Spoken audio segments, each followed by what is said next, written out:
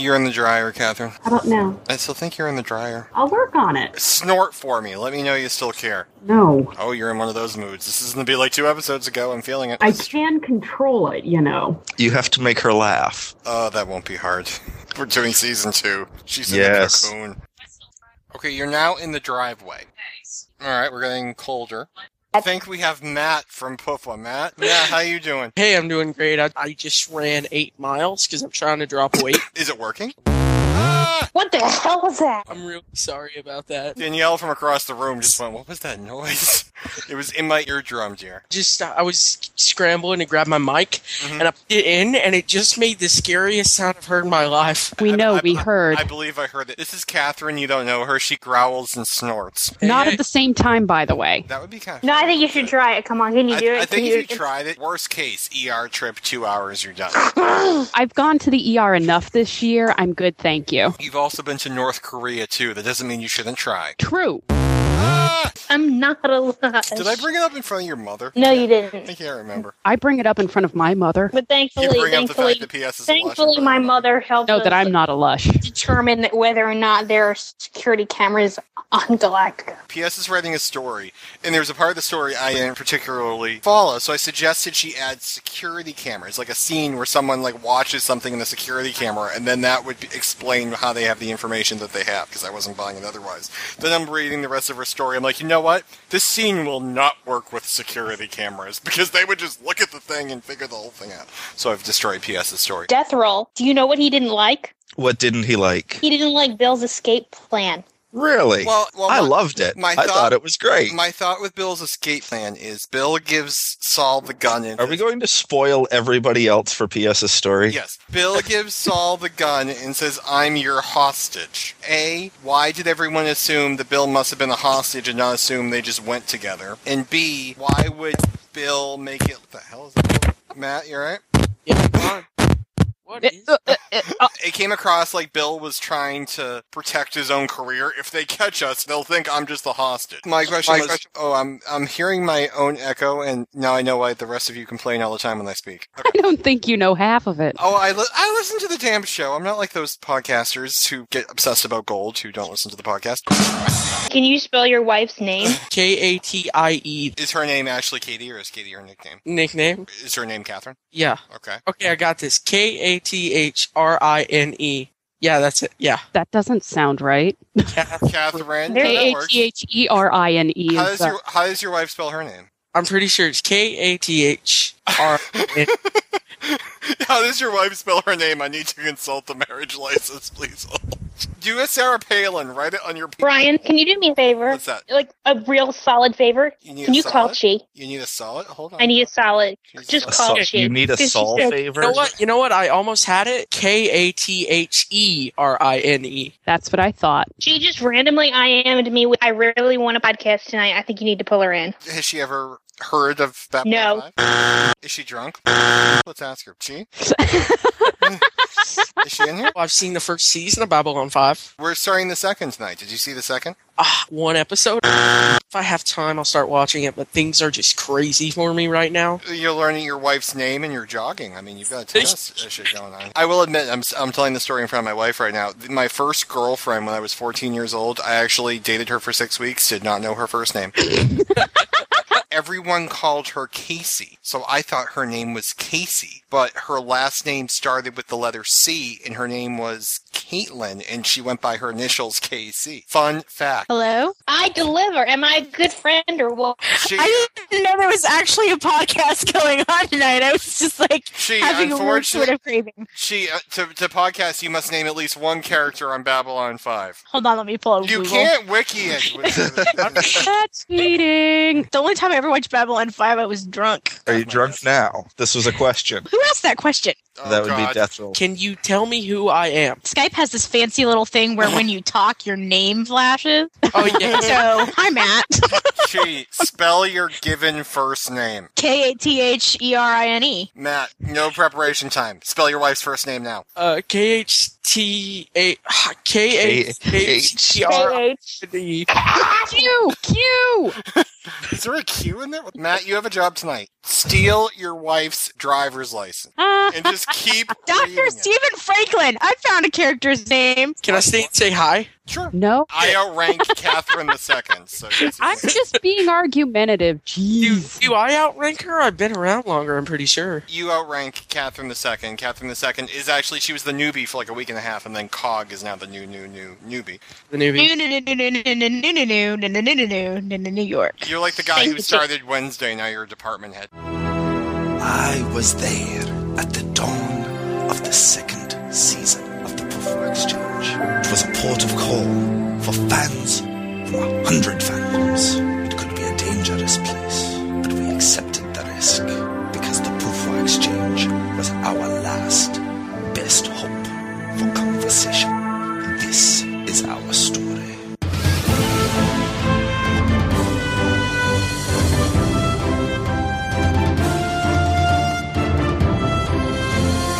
Welcome back to the Poufwa Exchange. This is Ryan. This is Deathrow. Keep going. This is Catherine. The second. Keep going. Anyone else? Anyone else named Catherine? Show of hands. Anyone named Catherine? Oh, hi. Chi here. Lady Chi. She wants the podcast, has no earthly idea what Babylon 5 is even about. She keeps screaming Dr. Stephen Franklin. Lieutenant Commander Takashima. I love that sound. Stick out our 25. Okay, you can't do that. You're not. If I can't do that, you certainly can't do that. And Matt's here too. Yay! Matt is back because we got to jump into tonight's episode. Some quick fun facts. Matt's wife's name is Catherine. He doesn't know how to spell it. Working on it. He jogs a lot. Catherine over here, she's growling again, so it seems like episode 26, but she's snorting, so that's a good sign. We're going to follow up on that, see what's going on. Deathroll is recording intros now. You probably just heard it. And Chi, what's going on? This is our Where Are They Now segment. School started this week on Monday. I have been petitioning the university to get financial aid, and so that is coming to a head tomorrow. It's looking like the government could think that I'm worth money, so I'm pretty excited about that. Now, are you in denial over the fact that you eventually have to pay this back? No, Obama's going to fix that, didn't you hear? You know, you evil socialists, you're going to fix my loan. Luckily, Sarah Palin's on it. Who Don't even get me started. Who was it that just growled? Was that Catherine II? It was. I didn't make a single noise. That was like a news show where we were the little lines on the bottom and Lady Chi got the headline. We get one sentence, she gets a 30-second tirade. Yeah, I want a sentence, Ryan. What would you like, the little one over in the corner? This is P.S. She used to be in the Merchant Marine. P.S. She's a former Merchant Marine, and her entire life is consumed by security camera footage at the moment. She used to be a murder suspect. I was never murdered her roommate in college. It was very tragic. You know, I was never she any of once those accidentally joined the Navy. and they laughed. I hate it when that happens. It's like when you catch a small fish and you throw it back. They got P.S. Like, what do we do with it? They threw it back. Wait, when was that? Accidentally joining the Navy. It was your own admission. I think I saw a screen capture that Ryan sent around, and that was your Skype message at the time. Okay, I was looking stuff up. The reason P.S. is out of it is she's drunk. Matt's trying to leave because he has to memorize. No, I was going to say that.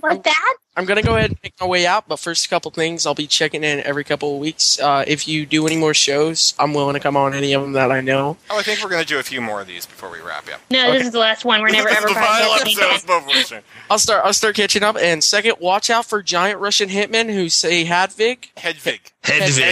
Hedvig. And watch out for cows in the road, and I'll be in Tennessee, so. I thought you lived in Washington. No. I thought you were already in Tennessee. Did you move to the West Coast? No, actually. But you were going to. I'm not lying. Yes, I was going to. Oh, thank God. Okay, I thought I was having a stroke. All right, so you live in Tennessee, you're jogging, people shouldn't hit you with their cars, and... Your assignment tonight is learn how to spell your And this wife's isn't name. like the Babylon 5 sequel, like Perfect Weekly sequel might last a couple seasons. It's not like we're going to get canned after the first 13 episodes. We'll be here, and we'll definitely have you back on. Really quickly, I was jogging the other day by the high school that I used to go to, and a car came down the road and went into the salon right across from the high school.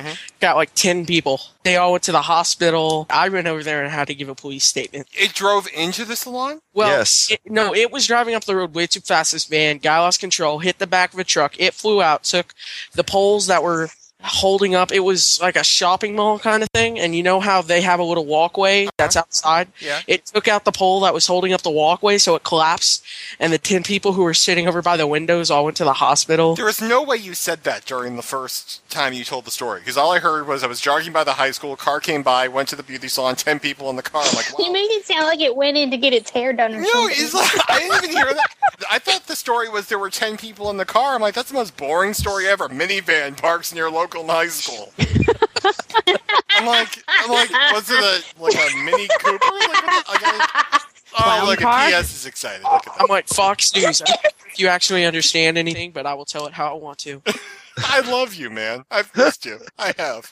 Oh, have you been watching the Colbert Report and the Daily Show lately? The Daily Show? At all? No, I have not seen either lately. She's not drunk at all. Not at all. No, I'm not drunk. Seriously, I am sober as a nun right now.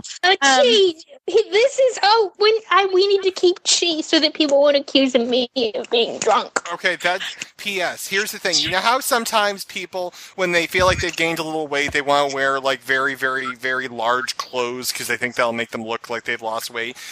When you're accused of being drunk, thinking I'll just stand with the drunk people and no one will ever notice me, that is not a good solution. When would I get drunk? All right. The fact that she's enunciating her case. All right, Chi, name one character on Babylon 5. Dr. Stephen Franklin.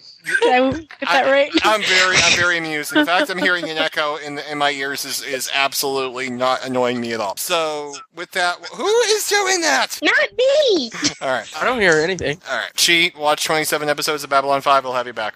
Okay, sounds like fun. It is. It's tons of fun. Tons of fun. Lots of, like, head bones and stuff. It's amazing. That did not sound sarcastic at all. Who said that? Was that Death Roll? I wasn't paying attention to my fancy, flashy program. Chi's It nodding really off. is lots of fun. We are having so much fun. She on does Nodding off. Why do you think I'm drunk and or falling asleep every time you talk? You Because you're sound like always me drunk. when I'm drunk. Oh, Chi, we've had you on the show before. There is evidence. I am just, just because I drawl doesn't mean that I'm drunk. Chi, the second Smuck Giving episode. Oh God, I was so drunk. It was funny. Have a good night, guys. Good night. Bye. Bye. Matt, we'll talk to you later, right? Ryan gave me homework. Bye-bye. I'm going to go read a driver's license. He is in so much trouble right now. We expect a full report in the morning. We do. All right. That was interesting. So now that she is gone, P.S. is the drunk one in the building yet again. Yes. What was that? I just blew your raspberry. Oh, thank God. All right. Just pulling up my Lurker's Guide. First one. This is the purple-green episode. Yes! I love that one. Green. Purple, green. Yes. Green. That's all Yes, I we think get we to should discuss that. In this episode, I believe all we should discuss is purple, green, purple, green, purple, green. I think we've covered it. All right. I don't think we have, because I just think there was so much more excitement. The fact that Claudia Christian broke her foot and they had to work it into the script. I thought it was great. That's just awesome. Okay. Her first attempt at diplomacy fails miserably, and she has to try and do diplomacy now because that's what happens when you get promoted. Now, does anyone else think in these first batch of episodes, like with Sinclair and with Ivanova in season 1, Sinclair ran the station and Ivanova directed traffic. That was basically what I guessed was happening in season 1. As season 2 began, I noticed that our new captain, Captain John Sheridan, he tends to delegate every freaking thing he has to do to Ivanova, and then he just walks around eating oranges. Mm-hmm. I think Ivanova should get promoted to his job because he's not doing it. I honestly feel like he's like the inspirational leader who like comes in at 11 and leaves at 3 every day and just like walks around. Good job, Smith. And like that's what he does. And You're doing a heck of a job, Brownie. Exactly.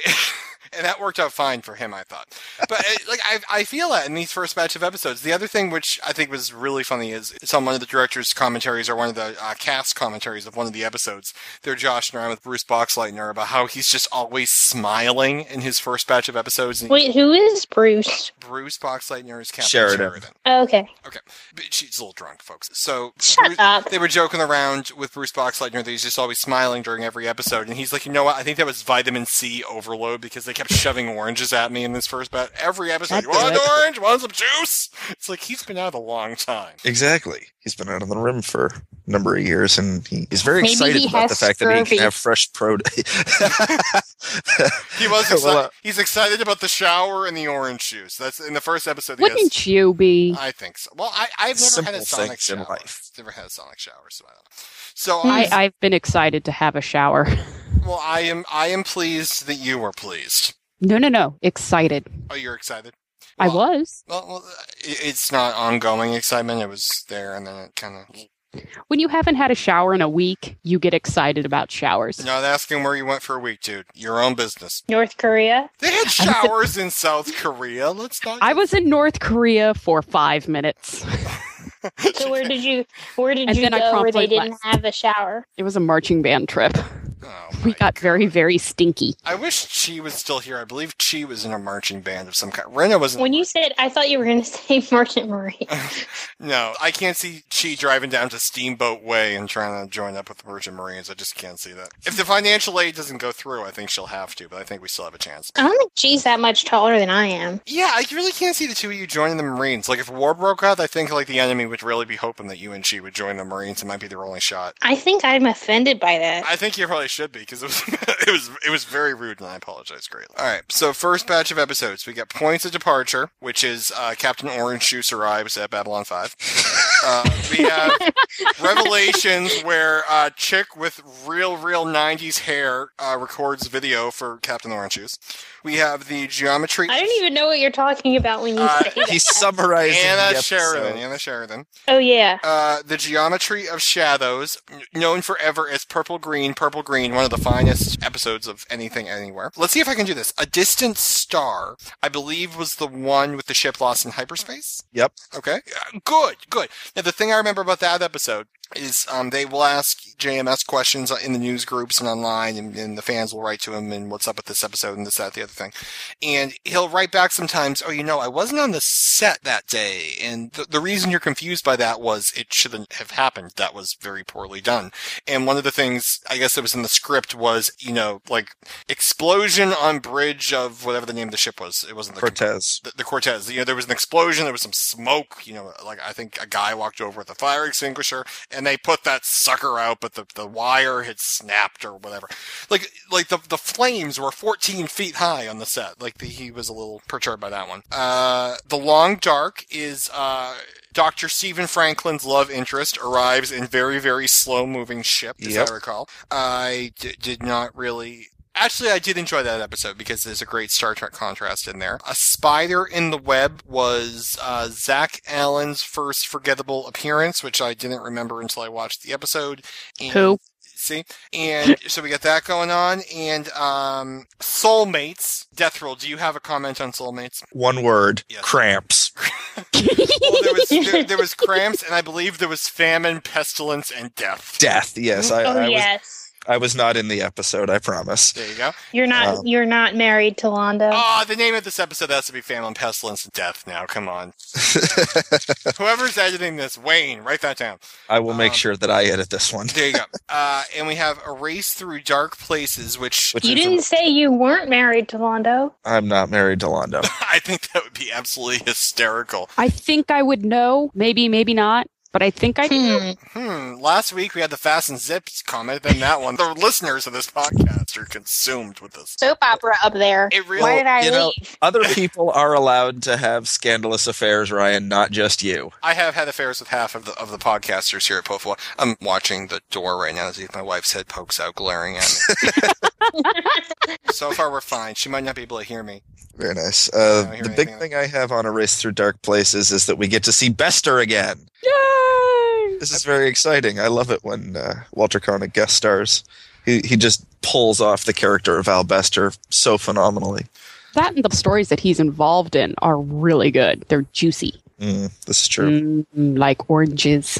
just so everyone knows here, my original plan during these podcasts was to watch up until when the podcast, was ready to be recorded, record my thoughts, and then watch the next episode to not be confused. That worked until my wife remembered she's sexually attracted to a character in the third season, so we had to watch every episode to get to the third season, then we had to watch the third season 3 times, and now we're on season 4. So I actually thought, I confused 2 episodes. I thought All Alone in the Night from next week was A Race Through Dark Places. So I do enjoy Bester very much. Obviously, we have The Coming of Shadows, which won a Hugo Award. Did we ever figure this out? And it beat Star Trek. That's what you told me. I believe it won a Hugo Award and beat Star Trek First Contact. I don't remember if the series wins one next year as well in the 3rd season. And we have Reindeer in the room. Okay, I'm not doing anything to cause the reindeer. I assume that it must be a fact that I'm using Skype over 3G. I'm just so impressed that you're using such technical terms as Skype over 3G. Well, see, this program is called Skype, and the app is called Skype, and there's a little 3G written in the corner of Saul. So basically, you had Sarah Cliff Palin, Notes. Cliff Note right in your hand there. It says AT&T 3G 8:38 p.m. Well, thank you for reading the time as well. That was very helpful. I was a little confused there. I'm surprised she wasn't like the man hooked up the thingy, and it works With the great. stuff? With the stuff in the thingy, so. No. Nobody had to hook Saul up. He came out of a box.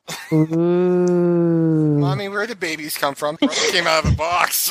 I went to the store, and I told the lady I wanted an iPhone. And she went in the back, and she brought me a box. And inside of the box was Saul, and I took him out of the box, and there he was. P.S. Yeah. That's also how babies are born.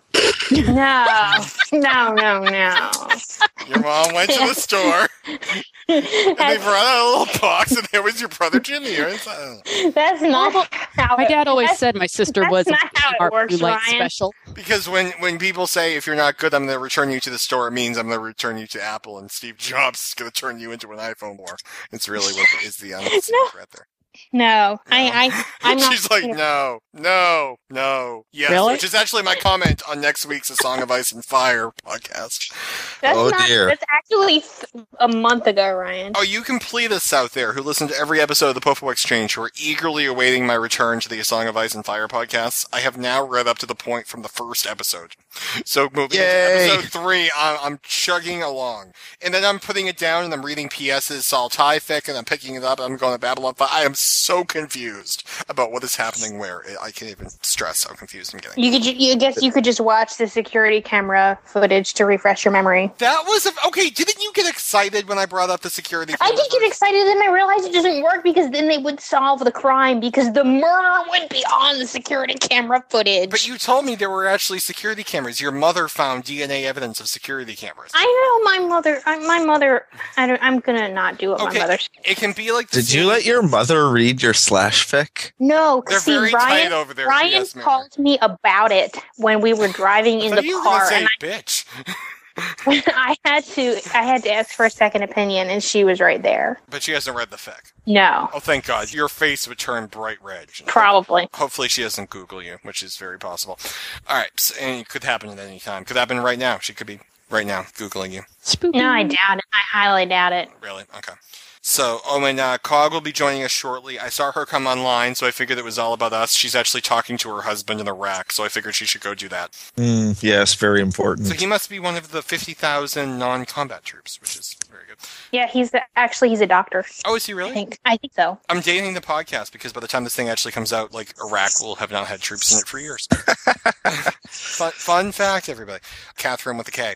How far have you watched? I did my homework. I finished the first 9 episodes this season. Did you? Okay, so you're up to Coming of Shadows. You use the titles. This confuzzles me. Okay, you're up to the episode. I can't remember the numbers. Hold on a sec. I have the DVD collection. Narn declares war. Yes, I saw that episode. Okay, but good. You sound like a newspaper. Narn declares war. war. Find out against who on page 7. Well, it could be anybody. It really could be. Find out who they Yeah. declared war with. Everybody. Narn declares war on everybody. Everyone else rolls eyes. All right, so in the first few minutes of this, we discussed last week that Sinclair has been recalled. He's been appointed ambassador to Minbar. He's the first human to be allowed to stay on Minbar permanently. It's very interesting. Ivanov is in charge. She's going out of her mind, and there's this wonderful scene where she yells at all these ambassadors in the elevator Sinclair, and it just calls to mind Ivanova is God. Ivanova is God. And she turns around, and they're all, like, backing away. Do I make myself absolutely crystal clear?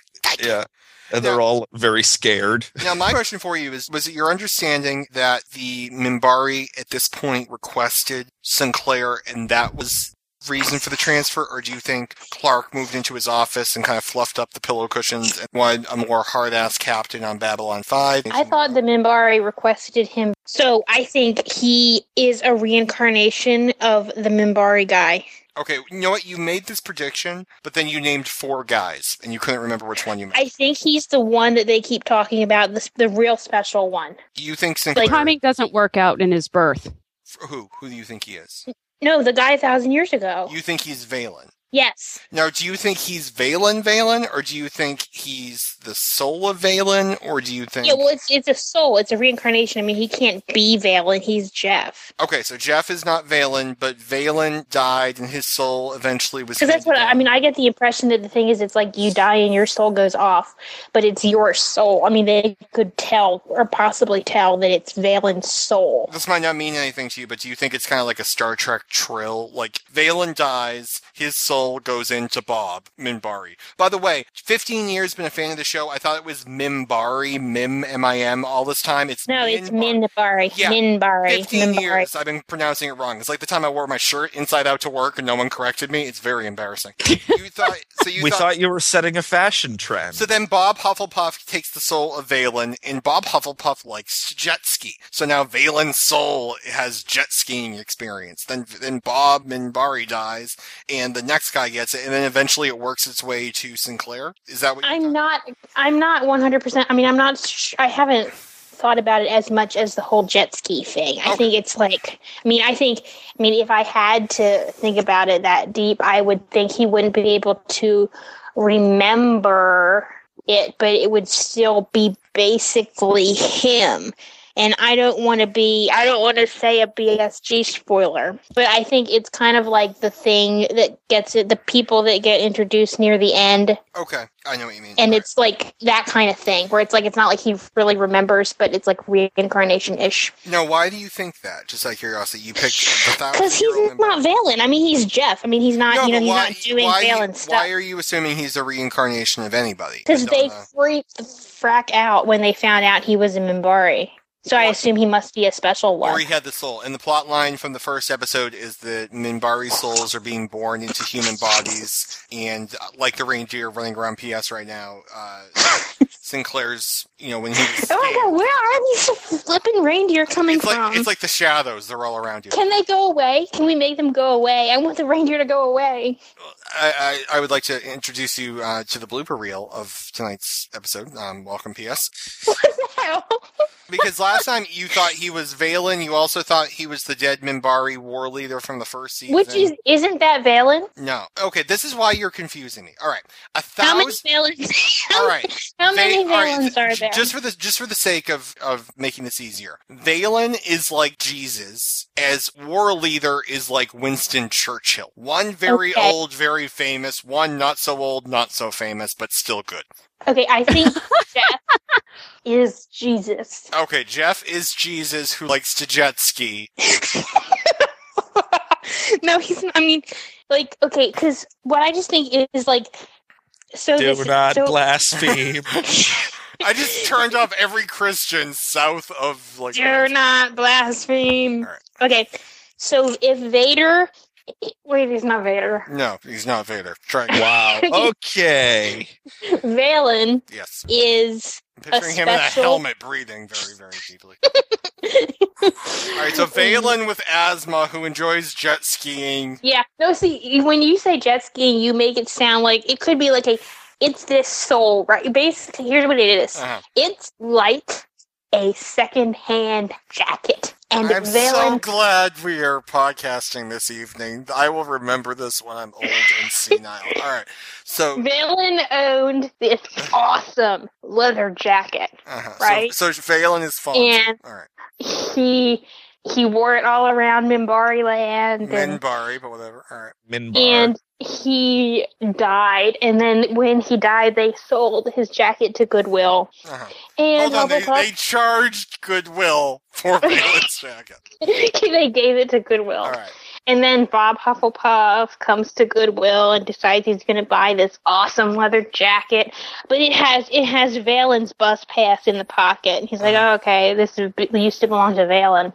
And then Bob Valen didn't have his own car. Valen gives it back to Hufflepuff Bob gives it back to Goodwill, and Jeff buys it, and it has Valen's bus pass in the pocket, but it's like the Seinfeld episode with the dry cleaning ticket, so it's all bleeding, it's all gone, it's just a piece of paper, so he doesn't know what it says. I have to ask, because the one thing that just grabs my mind is that Valen and Jeff shop at the same Salvation Army. Maybe it wound up at a different one. The point is, so then Jeff has this old leather jacket with this ticket in the pocket he can't read. And he goes off to war, and he's about to crash it's not a Viper, but I don't care, his Viper into the Minbari ship, and they're like, holy crap, Valen's dry cleaning tickets in the pocket. He has Valen's jacket. He must be special. We have to take him back to Minbar and make him our ambassador. All right, when the Soul Hunter episodes came out, JMS was asked a question from a Star Trek fan. They thanked him for making the soul deep and spiritual, and not like on Star Trek where Spock's Katra from Star Trek 3, The Search for Spock, was treated like a pair of lost sunglasses. So it's good to know that we have turned the soul of Valen, the most Minbari dude ever, into an ancient bus pass lost at Goodwill over and over. It wasn't. I was trying to make it sound good. I was saying it was a nice leather jacket. Maybe is leather not good enough? How about suede? We lost all the PETA people. All right, we lost the PETA people, and okay. So let me ask you this: so you don't think the soul is part of a person? You think it's kind of like a used an accessory pleather jacket? Pleather? Cheap souls. Denim? Jeff is wearing that is so 90s. All right. So your prediction is that Jeff... I have a denim jacket. Oh, I'm so sorry. I wore denim in the 90s. Maybe it's back. Today I wore a black belt with brown shoes because I couldn't see when I got dressed this morning, so I'm the last to criticize. All right. So you think that we will eventually find out during the series that Jeff has the soul passed down by Valen and Bob. Yeah. Minbari. So I don't necessarily believe in Bob Minbari. All right. So you think it was Valen to Jeff direct, or do you think there were some people in the middle? I haven't decided yet. It's possible, but I don't see how it's really relevant unless the person that stopped to in the middle was somebody important, like Jaquar or something. Maybe. Ooh, what is it? Jaquar? Okay, that was Jakar visits Baltimore. Was that? Were you going for Jaquan, or was that? Jakar? Yeah, the Jesus of the Narn Jesus. The Narn Jesus. All right. So Jakar is the love child between himself and Jesus. So he is his own butt child. And oh my god, people right now listening to this who haven't listened to Poufwa have no idea where the hell we're going. All right, now we have to stress. I'm here and I have no idea where we're going. This is turning into a horrible loss. Just moving on. Okay, Jakar. No shit. All right, P.S. Drink in the corner. We'll get right back to you, all right? Jaquan. Okay, okay, P.S. Jaquan. All right, P.S. Just talk to the plant. I'll be right back. All right. Jaquan. All right. Maybe I'm saying I'm listing people it could have been. Okay. Jaquan. P.S. We're gonna put you on hold just a sec. All right. So he did it. He actually did it. Oh, she hung up. Oh my god. It's bad when I'm not allowed to monologue, and I think she dropped the phone. Let's keep an eye out for P.S. All right. So obviously, season 1 ends. Jeff and Catherine with a C getting hitched. Season 2 starts. Not so much Jeff. And obviously, what happened was behind the scenes, they made some changes to the series. They wanted to add 2 characters, one being John Sheridan, and the network wanted Keffer, the Star Fury pilot, which is okay. Now PS is screaming at the words coming out of PS's mouth right now, which stunned. Are they intelligent? There's lots of question marks available. Hold on. P.S.? What was that? Why did you hang up on me? You actually hung up on us, dear. All right. The season begins, and Michael O'Hare leaves the show. It was a very amicable, is that a word? Yes. Amicable. Yes, yeah, amicable It was divorce. It was a very amicable, it wasn't a divorce, it was a split. He will come back to the show. You actually see him in Coming of Shadows. Basically. Yes, when he sent his postcard, the network wanted a more headline name for... P.S. Is your head actually in a bag of chips right now? No. All right, just wondering. So he'll obviously be back, and as Death can back me up, there are cast changes on the show that were very tense and a lot of bad blood and whatnot. This was definitely not one of them. Originally, when the plot was put together, Sinclair had this huge, giant plot arc that was... Mary Sue. Okay, Gary Stu. When you say Mary Sue, I picture him in pigtails and a little skirt. Well, you do that. It was so difficult to write for him because if you have a character who has very little baggage and can just go into a scene and kind of react with the characters around him, he's fun to write for. Sinclair, because there was so much foreshadowing in so many different areas the character had to go in, there was little margin for error. So actually, in the first few episodes of season 2, JMS even stated he had very little for Jeff to do because he just wasn't needed yet. So it was very difficult to write for him. What eventually he did was he created the character of Sheridan, who obviously takes over as the lead of the show in this episode. And he gave Sheridan a huge chunk of Jeff's plot arc and really divided it into 2. And it doesn't feel like Sinclair Part 2, and it doesn't feel like when you see the whole story that Jeff lost a lot. It takes a lot of baggage off Jeff and lets Jeff really shine and lets his character come to fruition. And gives Sheridan a lot to do too that I think he does better than Jeff could have, the character, because I just think it makes sense to have a new guy there so you don't have to like morph this background onto Jeff that maybe didn't exist before. There are some scenes. Obviously the first episode you have Lanier sit everyone down and explain the Battle of the Line. I'm sure if that was Jeff still there, it would have come out much differently and probably better than just having a bunch of talking heads sit around a conference table and explain what happened. And the other was the loss of John Sheridan's wife. I'm fairly sure was meant to be Catherine Sakai. The fact that they both were working in the field and they, one an archaeologist and one... But didn't she die a long time ago? I mean, Catherine would have died on screen. Catherine, in the first season, she almost crashes on Sigma 957, I believe was the planet, and the Narn fighters save her. I believe what you would have seen in the second season was... Oh, if Jeff was staying, she'd have died then. If Catherine was staying, she would have been the one to disappear, and it would have been Catherine. It would have been someone that the audience knew who was lost. And instead, it's this woman with bad 90s hair on a monitor who we lose, and it's Sheridan reacting to the loss of his wife, and we really don't know him yet either. So it probably doesn't mean as much, but that's one of the little seams where I think that you would have seen Jeff probably get darker in his characterization because he would have been dealing with the loss of Catherine, and now he doesn't have to go that route, so it kind of frees up the she's sort of up and goes away. You'll never see Catherine again. The actress doesn't return to the show. She's in the books. She's in at least one of the books, and you, from reading it, will find out what happens to the character, and what is told in the books is actually confirmed in a much later episode in passing. Sheridan has another name. The Minbari call him Starkiller. Starkiller. And he was the only one during the war who actually managed to achieve any sort of victories. The Black Star was the flagship of the Minbari fleet, and he rigged some fusion bombs in an asteroid field, used a fake distress signal.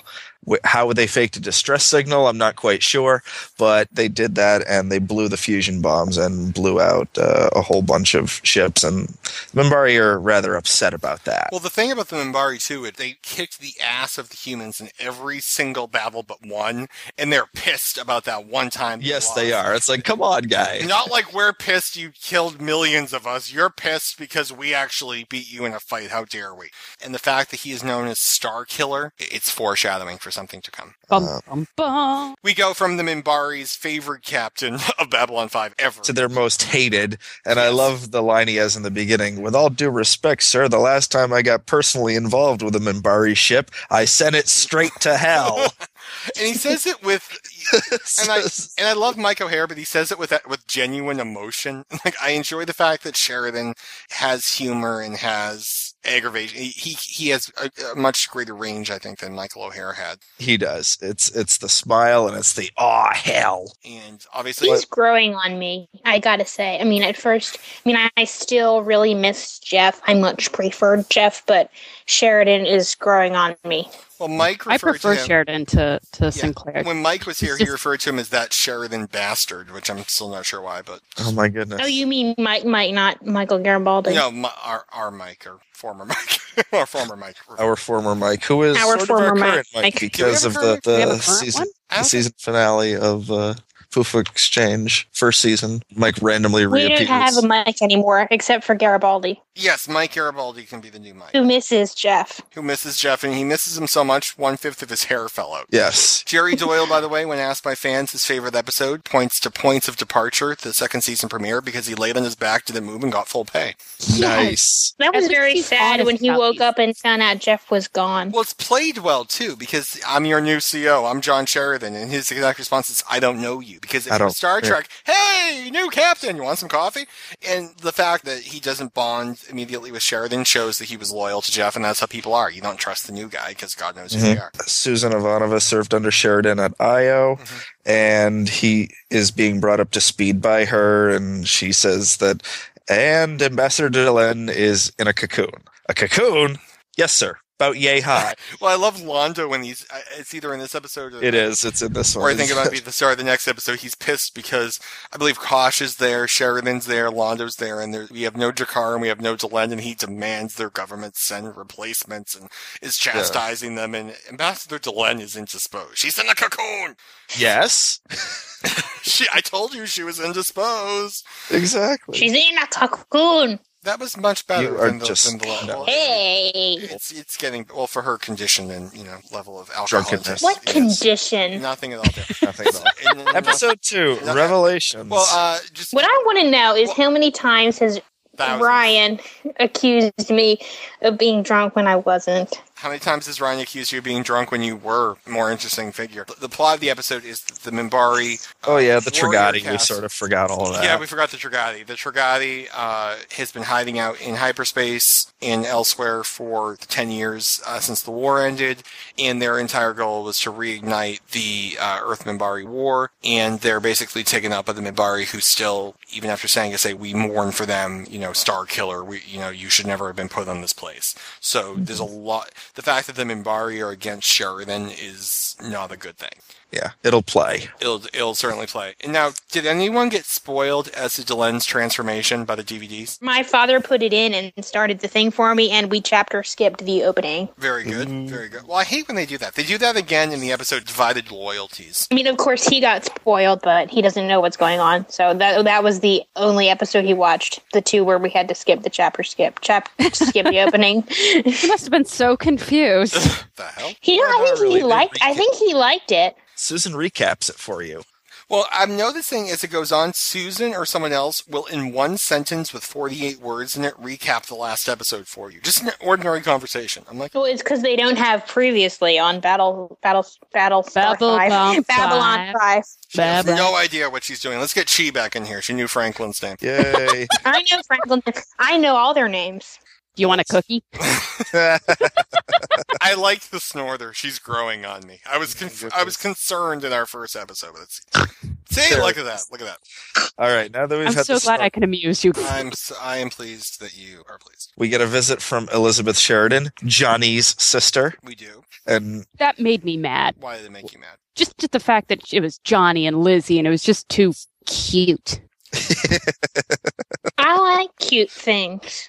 Cute things make me want to hurt things. Well, obviously, kick puppies. One of the issues. Not kick puppies. I'm not kicking Rusty, and you know it. When's the last time you beat your wife? I don't know. It doesn't work that well. I mean, one of the things, obviously, in the episode was there was definitely the scene there because we don't know John and we don't know Anna and we don't know any of the players, and we're mourning the loss of someone. Yeah, this was meaningful. Exactly the opposite of meaningful. It was meaningless to me. Now, if it were, I think it did let you in on Sheridan's character. I mean, it was a bit awkward. You just met this guy, and his wife died. I'm sorry, but it does give you not just he was married, but he's always been a workaholic. He's always been very dedicated to whatever post he is assigned.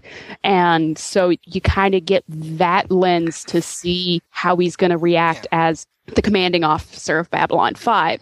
And the fact that he has, this sad history to him. Okay, that gives him another dimension, small dimension. Right. We don't know him, but it does help you be able to relate to him a bit better instead of just, I'm the new captain, have some coffee. Well, he's been smiling for the first episode, so it's nice to know he's actually endured some loss. I mean, even in the first 2 episodes, you find out that he's Star Killer, that he's this hated, figure amongst the Minbari for the fact that he won the only victory in the Earth Minbari War for the humans.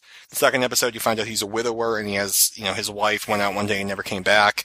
And, I mean, these are important things to get for his character, and they really inform his future and the show's future. I mean, it's very vital stuff. Mm-hmm. Would it have been better if it were Jeff still on the show? Well, yeah, I'm sure if we got 26 episodes of foreshadowing, it would have meant more than if you just get one episode. But you know what? Hearing about it in one episode and in the way Bruce Boxleitner plays the scene when he views the video, I mean, it's very, very well done. And Boxleitner he's wooden every once in a while, but he has such great range. And he's such a good addition to the show that he makes up for it. If it were Mike O'Hare, I don't know if he could have pulled the scene off as well. He would have thrown things. Mike O'Hare had to throw things, I think. He would have gone very, very upset. I want a cup of coffee! And throw them on.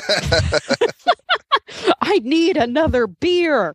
Oh, Zima. No, because the deal was they got the product placement from Zima. So beer went away. No more beer. Zima lived on. Not beer. And they had one Zima sign. They moved it everywhere. They moved that and they moved the oranges. It was the same oranges. And orange blossom. Orange blossoms. Yes. Orange blossoms, which come into play in a later episode. A very, very important episode. Yes, it's very interesting. When you're not allowed to spoil it. Why is it just assumed I will spoil? Because you do. Just the twice. Your reputation precedes you. P.S. What's his mic like? Oh, that was a long time ago. That was when we were talking about Jeff in a skirt. P.S. P.S. Just you're playing Rena this evening. What are we drinking now? I'm not drinking anything. You've had some cough medicine then. No. Kool-Aid. No. She's drinking Kool-Aid. No. I'm drinking nothing. Hold on, Mrs. Huggles is going to bed. Mrs. Huggles, you'll be joining us for season 3? When you're sexually attracted to a character on the cast, she's nodding her head in the affirmative. All right, we'll see you back in 2 episodes. Who is this character? I have to know. You'll know him when you see him, and you'll see Danielle chasing him across the soundstage. So it'll be fine. I look forward to it. In her old bedroom in their old house, she had a picture of this character on her wall. I was nowhere to be seen, but this character had.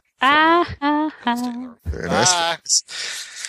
Okay, so we see Mr. Morden makes his reappearance, and I wrote down one of his quotes. He says, "Beyond a shadow of a doubt."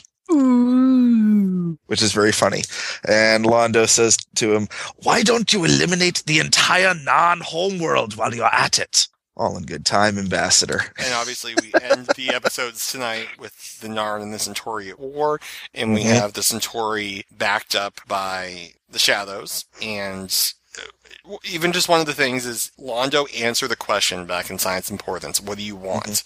And many people were asked that question. Many people answered it. That was Londo's answer. And now Londo is at the point where, why don't you eliminate an entire planet? Laughing, because think back to the first episode of the show. The Centauri were the gift shop. He was trying to grab on to the humans. Now all of a sudden he's making comments, why don't you eliminate an entire world for me? Well, we'll get to that when we get to that. And just the look of horror on his face. And he brought this on and he's stuck. And he knows it. And you really see that later. He's like, I've started something. I can't stop. I hate what I'm doing, but I have no choice. This is where I am. Oh my God. And we talked about on Pirate Fic Weekly a lot, the stories where you spend 45 chapters getting characters to a certain point where they forgive each other and talk to each other. And if they just talked for 30 seconds in the first chapter of the fic, it would be over, because that's all you need to do. And here you have even to jump ahead a little bit, coming in the Shadows, you have Jakar and you have Londo, and Jakar brings Londo a drink because he's found that the Centauri Emperor has come here asking on his deathbed, asking for Jakar and the Narn's forgiveness. He wants to apologize for everything that the Centauri did and the fact that they are damned races, and he wants to try and fix things before he dies. And Jakar is so moved by that he wants to drink with Londo, the symbol of everything that has enslaved and tortured his world. And that's the moment where everything could have been fine if Londo made a different choice. Yeah, I commented on the fact that it's our choices that make us who we are. Yeah, it's so painful to watch, though, because you know it's not going to end well, and it so easily could have, and it's such a shame. And that thought is portrayed so well with Veer. Veer, he's the Centauri, not a Centauri. He's a Centauri, but he's not touched by them, and he's not in it for the power, and he's literally like a geeky human with... He's an idealist. You know what? Veer just has bad hair. I'm not even convinced he's Centauri. But, like, the thing, it sticks up in the end. It's like, it's seriously, like, you could convince me the actor Stephen First is actually Centauri, because that's how he got the role. Because he found out Centauri have hair up, so he tried to put shampoo in his hair during the audition, and he got it in his eye, and his eye got all swollen, and he's walking down, and he trips over something, and he's trying to explain the whole thing, and JMS is like, stop, you're Veer. and he gets the gig. All right, we're going to add Cog is ready to talk Babylon 5. And you're going to say Kosh. Kosh. Yes. Kosh is the one who, unfortunately, has a bad dispute with the cast and has to leave the show. There was a contract dispute with the actor. All right, let's get Kosh. I'm just calling her Kosh. What the hell? See, Kosh would be fun to podcast with. He would just... No, he wouldn't. Yes. He wouldn't say anything. I just love the fact that Kosh married Lita in real life. Because she saw him unfastened and unzipped. Hello? Cog, how you doing? I am fantastic. I may have called you Kosh earlier in preparation for this. He definitely did. I did. Oh, he definitely did. Oh, okay. So we're resuming with adding Cog or Kosh or whatever we want to call her back into the podcast. They are Vorlons. They can be male and female and still have the same name. It's fine. And I just wanted to clarify. Last week's episode, we answered the question, which I believe is on all of our minds: fasten, zip, or zip fasten. And I believe I was a big fan of zip fasten. Yes. The next day, I was... You tried fasten zip? No, I was in a position to have to do one or the other. And I found I actually do fasten zip. And I immediately contacted Deathrill on the spot. I contacted Deathrill. I fastened zipped. He wrote back, good boy, or whatever he wrote back. I don't know what it is. But we solved it. I am actually a fasten zip. See, I didn't realize that you had realized that you do it differently. I thought you were trying it for the sake of variety. No, it wasn't like, let's have Chinese for dinner. No, it was... Ryan basically he realized he lied to us. Well, I don't really write it down every time. Ryan lies constantly. Ryan just lies to us. Jen got pregnant on a boat. Yes, I remember that. I'm just picturing somebody like stumbling onto this email conversation and being very, very confused and possibly disturbed by the discussion. Cog, you've seen the entire series. We can't back up, but we must go forward. But I will share with you very briefly PS's prediction for... Oh, I want to hear it. All right. She predicted that Sinclair has the soul of Valen passed down like a pleather jacket with a fading bus pass in the pocket at the Minbari Salvation Army, which was once owned by a Minbari named Bob. I did not predict Bob. Ryan just everything Bob. else was but everything else, the pleather jacket. Yes, and he actually in my version it was suede. She revised to suede because and he sold it. The suede seems nicer. No, he died and they gave it to Goodwill. Yeah, because when Jesus died, they gave away all of his stuff to the Goodwill. What else are they going to do with it? Put it in a museum? Well, I don't think they had a Salvation Army when Jesus died. It's like I'm not talking about Jesus. It's like the Vicar of Dibley episode where they do the Saw tie. Yeah, they did School Ties. No, it's the one where they did the reenactment in the end, and Mary and Joseph and everyone. Passion. No, the Passion of the Christ. Yes, it was the Passion of the Christ. The joke of the thing was they couldn't get a room at the inn because it. No, Brian, that's not the Passion. That's the Nativity. There wasn't room in the inn because everyone was in town because they were celebrating the new millennium. Basically, like one of those things. And no, it isn't. It's not like that at all. It's exactly... Okay, you're drunk and you're telling me what it's like. Cog, how are you? I'm good. This is his pattern. He tells a lie and changes the subject so that I can't deny it. We'll write down that you denied it. All right, I need to grab some water. So, Cog, Death, Catherine, P.S., drunk one in the corner. Take it. My goodness. Jakar at one point says he's been investigating human literature, and he quotes from Yeats' Second Coming, which I think I quoted a few weeks ago on the podcast, which is great. It was that made me smile. And if you remember a while back, there was a controversy about the Psi Corps endorsing Vice President Clark in the election, and that comes back into play in this episode. And it was something that didn't really go somewhere or anywhere originally, but as we've said before, if it doesn't play in the episode, it'll play later on. There's not a lot of things that are introduced that don't really go anywhere, even if they don't continue to go in the direction they were intended and work as they were intended, they'll get changed around. Have we talked about how much better Londo's hair is in this season? Because honestly, I get to season 2 and I almost applaud because all of a sudden everyone's hair is like nice and neat and yes, bugs me first season. They have great hairdressers. I was actually watching an episode with Danielle recently, and she's looking at Sheridan, and she's like, "Wasn't his hair a different color in the last episode? Because there was no time for him to go to the salon in between." Ryan, thank you. I'm glad you're back. I had my last point on episode 2 I wanted to talk to you about. Lou brings Talia in to scan Michael for who shot him. This is spectral evidence. It's not admissible in court.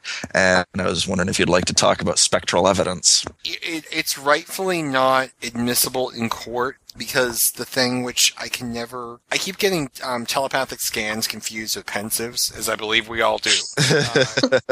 Because it's my wonder how much of it is what the person believes happened versus what actually happened versus you can't order the state to rip into your mind. You have that expectation of privacy within your own mind. Did she scan Garibaldi while he was awake? Yes. Yes, she did. He asked her to. Well, it wouldn't be admissible in court because, it could be suspect information he needed to know. Whereas you'll see some episodes, Talia will be asked, could you possibly scan the guy walking down the hallway? The whole thing about spectral evidence goes back to the Salem witch trials and so forth in our legal system and our tradition here. You need evidence, basically.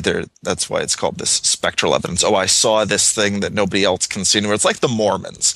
And it's like, I've got these gold discs. I apologize to all the Mormons. I was about to do that. But we've got this gold disc, the magic translation that we can't reproduce, but it's really real. Trust me. And despite that, Mormons are very nice people. So. Great episode of Star Trek where Captain Picard goes on this entire mission and saves the human race, but it then never happened.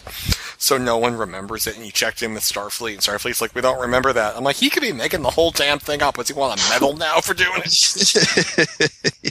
Now here's my question. When John meets Michael, and his number 1 is at the door, with his hand on his gun, just in case Garibaldi says it was him. What the hell was that guy's exit strategy? Shoot Garibaldi, Ivanova, and Sheridan. And Franklin, and the nurses, and yes, that was his plan. Shoot everybody. Like premature ejaculation. Like, what is his excuse for that? Sorry, I was polishing my gun and it shot 23 people. The gun just went off, man. Everything's under control. Situation normal. What happened? Had a slight weapons malfunction, but everything's perfectly all right now. We're fine. We're all fine here now. Thank you. How are you?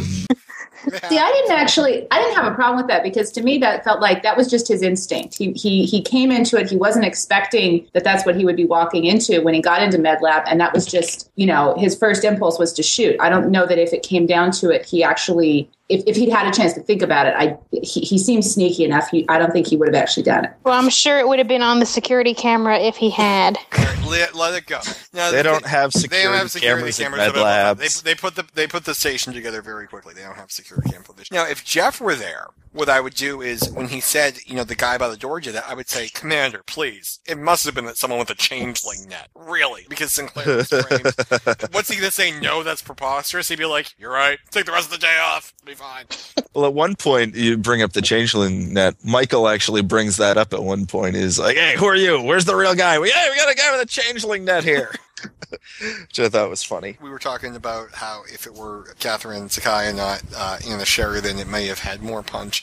Obviously, at this point, we were supposed to be exposing Lieutenant Commander Takashima. the person who shot Garibaldi in the back. Probably would have meant more, considering that we would have known her for an entire season, and her replacement would have been Laurel's second, a young Russian woman named Susan Ivanova. Oh, well. What are you going to do? These things happen. She bored the crap out of me anyway. And they kept saying she wanted to do movies and she wanted to leave and she had this big career ahead of her. So where is she now? Why is she not a big star? She was a translator in an episode of The West Wing. That's it. Wow. Some other things, but it's the only thing I've seen her in. So that's really a shame, because if she'd stayed with this, she could have had a pretty good time of it. Well, what's that woman's name from Cheers? The one who stayed on for like a couple of seasons? Shelley Long. Shelley Long, yeah. Shelley Long departed Cheers, and it's widely seen as, a horrible career move, but she did go on to star as Carol Brady in the Brady Bunch movies. Don't forget True Beverly Hills. Oh, I'm sorry. Did I forget that? You forgot. And she's also widely acclaimed for returning to her role as Diane Chambers in select episodes of Frasier.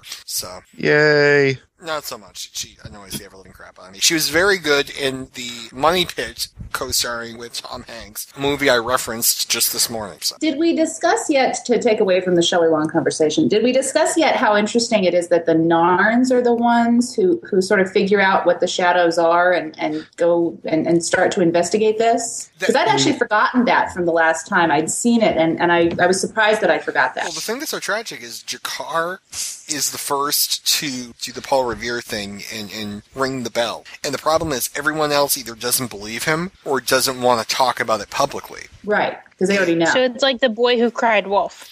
No, it's not really. He's not at all. He notices that the shadows are around and the danger is coming. And he screams, everyone prepare, everyone look, everyone get ready, protect yourselves, protect everything. And everyone else either doesn't believe him and thinks he's a kook, or they know, but they don't want the shadows to know they know, so they hush him up. Yeah, no, it's he's playing the Cassandra role here, and it's such an unusual thing for Jakar to do based on what we've seen from him so far, that it makes him, to me, a much more interesting character. It always feels like he's angry. Right. And then this gives him another dimension. Well, he was angry in the pilot. He's screaming Laurel's name out, like she's in the shower, and he pokes his head in. Lieutenant Commander Takashima! Well, no, I think if Jakar were poking his head in her shower, he'd have other things on his mind. Exactly. This is Jakar. This is Jakar, after all. It is yes. Jakar. Yes. And the fact that Narn is now at war with the Centauri, supported by the Shadows, which is not good. And the fact that everything seems to be falling apart. And the fact that Jakar warned Sheridan and Delenn and Kosh and Londo, but Londo really couldn't use the information. The fact that Jakar warned everyone, and now the species most at war with the Shadows is the Narn. It is both tragic for Jakar and makes everyone else look like creeps, because the Narn tried to stop this, or Jakar tried to stop this, and no one would back him up. So it's an uncool thing to do to your friends. And Jakar and Londo, for the most part, they seem remarkably civil to one another at times, and it's you understand why they can't constantly be at each other's throats. But then you have Londo and Jakar bantering in the Zocalo, and then the next scene you have Morden offering to destroy the Narn homeworld at some point if that's what Londo really wants, and Londo's kind of okay with that. And I think I talked last time about how much I love how multidimensional his character is. We love him because he's silly, but at the same time, he does horrifying things all the time. And that just further contributes to this idea that he's a lot more complicated than he appears, that he can, simultaneously be goofing off, and being silly and being comic relief, and then turn around and, okay, that would be all right with me at some point. It's a very fine line, because you have to acknowledge the fact that there's war situations and that you formally subjugated your race, and you have a desire to see death. You have a desire to see Narn killed, Narn being the people killed. But the fact that we're talking about the genocide of a race and the destruction of a world, that shocks you. Like, even Londo has limits. Yeah. I'm sure, if more than one out, I'll blow up a few Narn ships. Oh, okay, that seems perfectly reasonable. And people would die in that, but that's an acceptable loss. To Londo and to some other characters on the show who are prepared to kill, when you get into lots of zeros, it shows that they do have a conscience, which is an odd kind of thing. It might also be the fact that they're civilians as opposed to military. And true as well. I mean, that's the That's the issue I think you get into when you're killing, but you're killing too much. You're killing the wrong people. I mean, it's because Londo has said in the past, because I don't think Londo would have disputed the fact that he wished to, at many times, just wipe out all the Narn. But it's one thing to joke about it. It's another thing to have a guy who could very well do it say, I'll put it on my short list. Yeah, is Tuesday okay for you? Yeah. How to say this? He talks about it, he jokes about it, but when he encounters somebody who actually says, oh, yeah, that sounds like fun. Let's do that. Now, sometime next week, let's set a date for this. We'll do it together. It'll be fun. I don't really have that much sympathy for Londo, but I think that given that situation, I think when he talked to Morden, I don't think he knew exactly what he was getting himself into, but I think he dug his hole. He just made it worse and worse. There was a moment here at the end of Coming of Shadows. Londo makes another choice, and he chooses to get involved with Morden again. He asks for another demonstration, and then he lies about the Emperor's he last lies. words. He blows Jakar off. When you see the look on Jakar's face, too, Jakar, as someone who has hated the Centaurian, it's almost like forgiving your rapist, like if you get down to it. It's the Centauri did awful, awful, awful things to the Narn, and he's finally prepared to forgive. And he's finally prepared to drink with the Centauri. And the minute he makes that gesture, the Centauri attack and destroy, presumably under the Emperor's command, a Narn outpost and kill a lot of people. I thought it was their biggest colony, like 250,000 Narn. It was. Basically the population of Babylon 5. And when you get to that, how can Jakar ever trust someone again? Because it's like the football in Charlie Brown. It's when you look at Lord Rifa and you look at Londo is someone who he wants the Centauri to come back, and Rifa says all the right thing. It's the Emperor, he's weak, and the Prime Minister is in the Emperor's pocket. We have to adjust things. And he pushes all the right buttons for Londo, but even Londo's not comfortable with it. He still walks down the road. And they destroy the Emperor's legacy, and they destroy his will at the end. Not only do they declare war, they declare it in his name, which is just an awful, awful, terrible thing to do. I think my knowledge of the future is clouding my sympathy for Londo. Yeah. You have knowledge of the future? The future for them, yes. Well, what do you know for their future? I mean, spoilers, yes. Okay, I didn't know if you meant the Yes. dream. I didn't know if you meant No, well, and the dream too, but I don't think the dream engenders sympathy for Londo. I think the dream, if anything, makes us want to cheer Jakar on more. Do we see the dream? Yes, we do. Yeah, we've seen the dream. Yeah, it's come. That's why I asked you. That's why I asked you if Jakar had pulled a Saul. The problem is that P.S. from her iPhone sent me a message asking if Jakar pulled a Saul, meaning did Jakar lose an eye? And the problem was her iPhone auto-corrected her spelling because apparently Jakar is not in the Webster's 21st edition dictionary. And Jakar came out Jack R. and Saul came out Paul. Did Jack pull Actually, Saul usually comes out Sail. Did Jakar pull a Jack or a Sail or a Paul? I'm like, what the freaking hell is this Lush talking about? That's how you get it. It's your spelling. Okay, then I'll learn to spell better and type. It's Saul's fault. The phone's fault. This is just it's drunk. Saul it's isn't not me. perfect. It's not me that's drunk. It's Saul. And fun fact, I just want to share with you. Originally, Jakar spelled J''Kar, Jakar. It was originally spelled Jackar, Jack R. And on our DVD commentary, they did a tribute to Andreas Consoulis, who has since passed away. And JMS commented the fact that Jack R was the character, and Andreas informed him, I name him Jakar.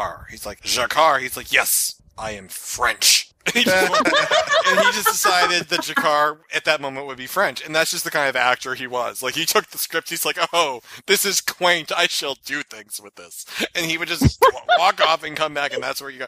Half of what you see of Jakar, all that he knew about the character when it started, Jakar is a warrior. That's all that was written down, and eventually you get the character. Jack R is a warrior. Jack R. He is French. He did a good job. He's such an amazing actor, and you haven't even seen like anything that this actor can do. Yeah, I can't wait for more stuff to rewatch. Yeah. They did several, as I said before, follow-ups to Babylon 5. The second to last of which was the pilot for a new series. The second sequel. The first sequel got canceled. Bad, awful. We'll never work with those idiots again. Second one. This is going to be great. Best episode ever. Like, we've never seen a script this solid. It's wonderful. And we'll give you an unprecedented 2,000 episode pickup. As long as you get half decent ratings on the first night, we just want you to pick up a decent block of dogs and 18 to 24-year-olds. All you need is the 18 to 24-year-olds. They just have to tune in. You're fine. We're going to book you. We're going to put you up against the Super Bowl. We think you'll still be able to pick up at least 20, 30 million people just up against the Super Bowl. We're sure. It's like being set up to fail. And the script was just not very good, and it was up against the Super Bowl.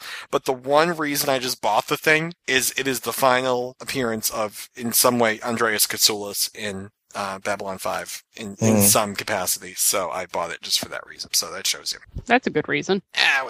Purple green. What I want to know is how the hell did this cultural tradition start? And why aren't they all dead?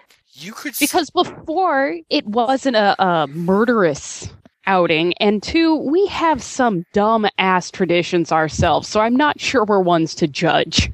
We do not reach into a sack and pull out a strip of colored cloth, which they claim is like a flag and like patriotism, and then proceed to kill each other. See, I got the impression that the killing of each other just waded further into the tradition. Yeah, I thought they just decided right now. Congress just passed a bill because the way they said it was that they would fight until they were one. The way you are one is you kill all the other guys. Well, on the other hand, it makes for easy population control. I was going to say no condoms on the entire planet. This is population control. Does this make me a bad person? And they have litters, like 50 million of them are born every year.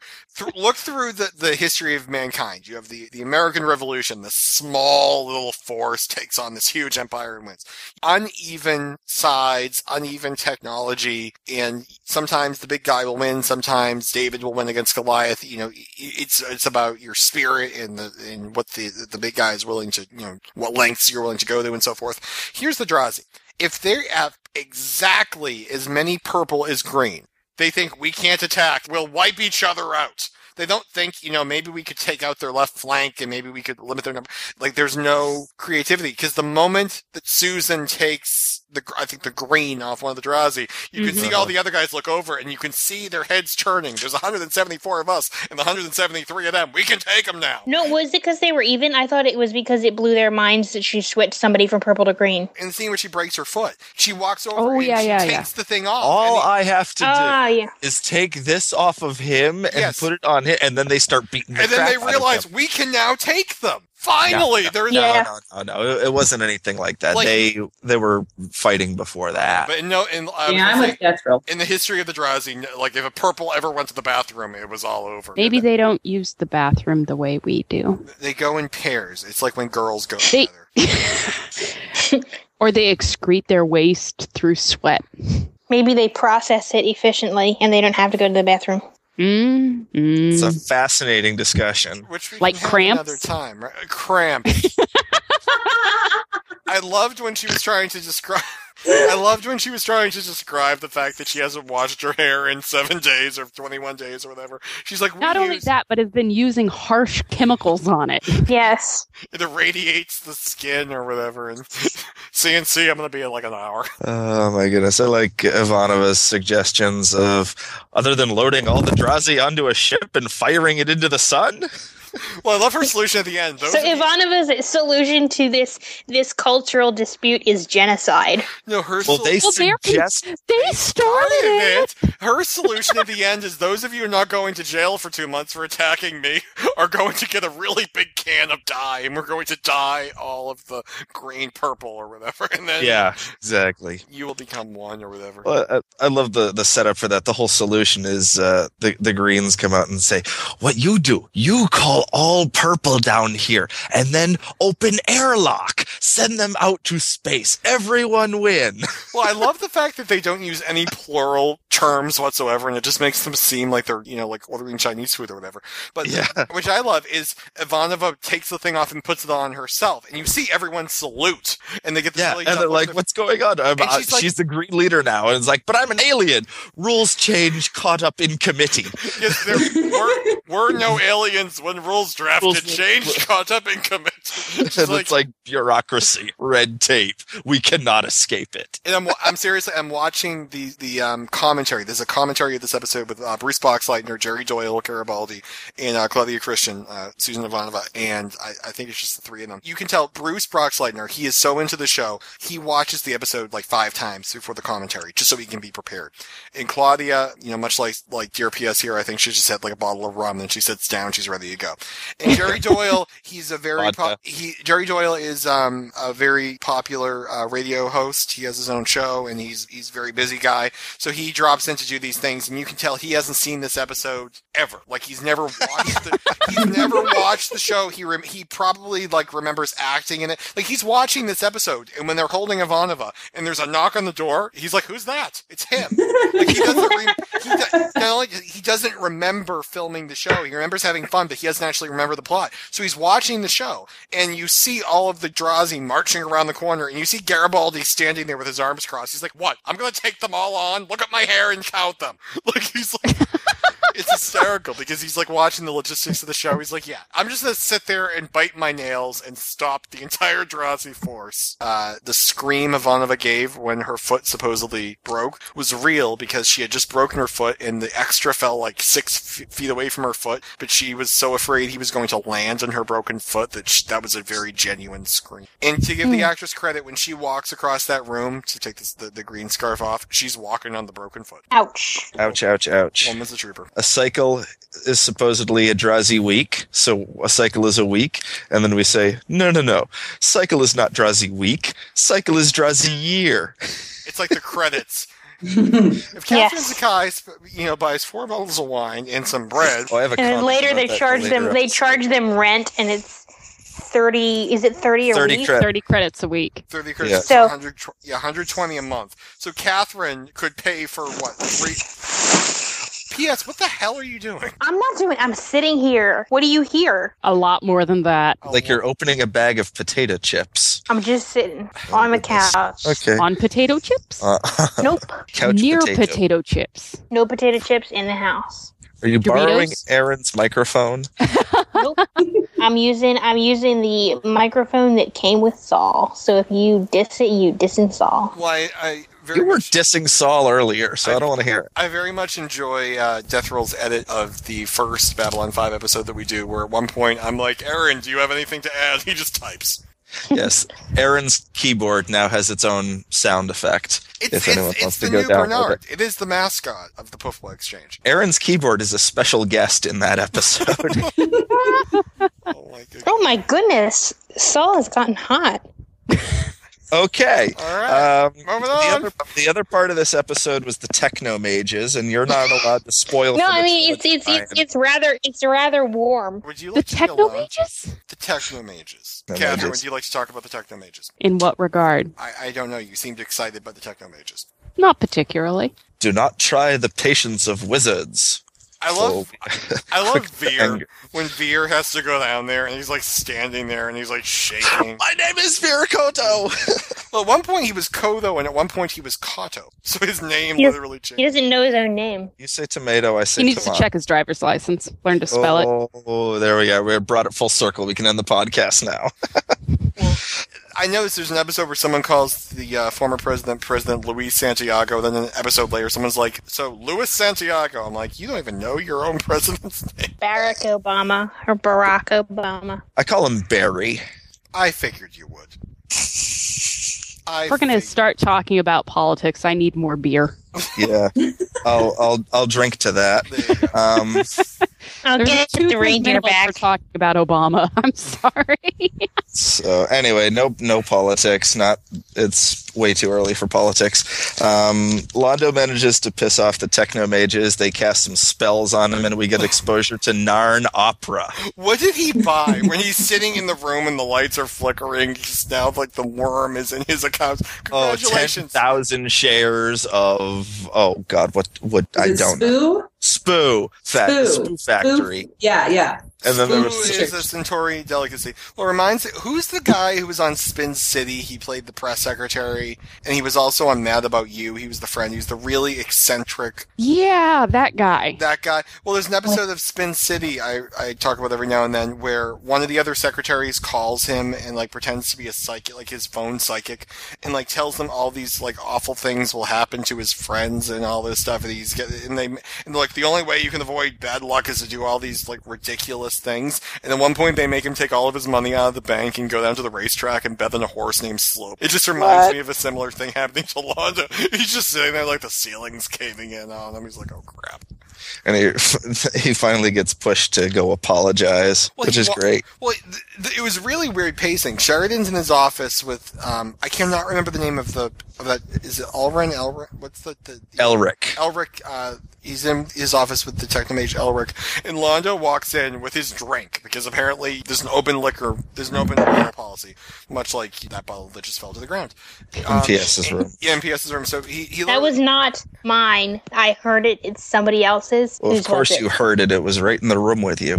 No, it wasn't. So I heard it. At first, I thought he walked in with the drink and put the drink down, and the camera was in the drink because he wants to be blessed by Elric and Reese and have that visual to advance his own career. He wanted an endorsement. But then I realized he put the glass down, and then he put the camera down next to the glass. How is that not the most obvious freaking thing you've ever seen in your life? It seemed like it should have been in the glass or something. I like how he made it blow up without going near it, though. That was cool. It's very cool. And Londo, like, literally, and then Sheridan, like, rips into Londo, and in some episodes, Londo, can't be touched, and he's, all-powerful and everything, and then in this episode, he's, like, cowering like a small child, and he's, like, running out of the office. Well, if you catch him in the wrong, he knows that he's done wrong, and he at least has a sense of shame about him in that regard. Well, it's interesting, too, because when you think of Londo, he attaches himself to Mr. Morden, and now realizes he's gotten in with the bad kids at school, and you wonder if this is an effort by him to, find other powerful friends. Maybe who could counteract the first group of powerful friends. I think maybe he was looking for the endorsement here so he wouldn't need to go to Mr. Morden and these allies of his who quite frankly, they make him very uncomfortable. Right. And he would much rather go about it other ways, get the endorsement of the Technomages, earn power back home through that sort of thing. I think Londo wishes Tony Soprano was available. Yes, he does. And I remember in the beginning of this episode, he says to see one Technomage is a rare thing, 2 is bad news, and here's 3 of them. And then in the meeting, apparently there's 100 of them on the station. Mm-hmm. Sounds like a bad idea. But he has this wonderful quote here. We have a right to go where we wish, when we wish, with as many as we wish, without being harassed or questioned or detained. And I say, it's a good thing to know that the freedom of assembly is still with us in 2258. Exactly. Well, the thing, too, is part of the overwhelming plot arc you see in these episodes is you have the, in, I believe, the next episode, I can't remember the name of the episode, the one with the... Distant Star. The Distant Star. You have the ship heading towards the rim. The direction where Jakar is warning everyone, Zahadum.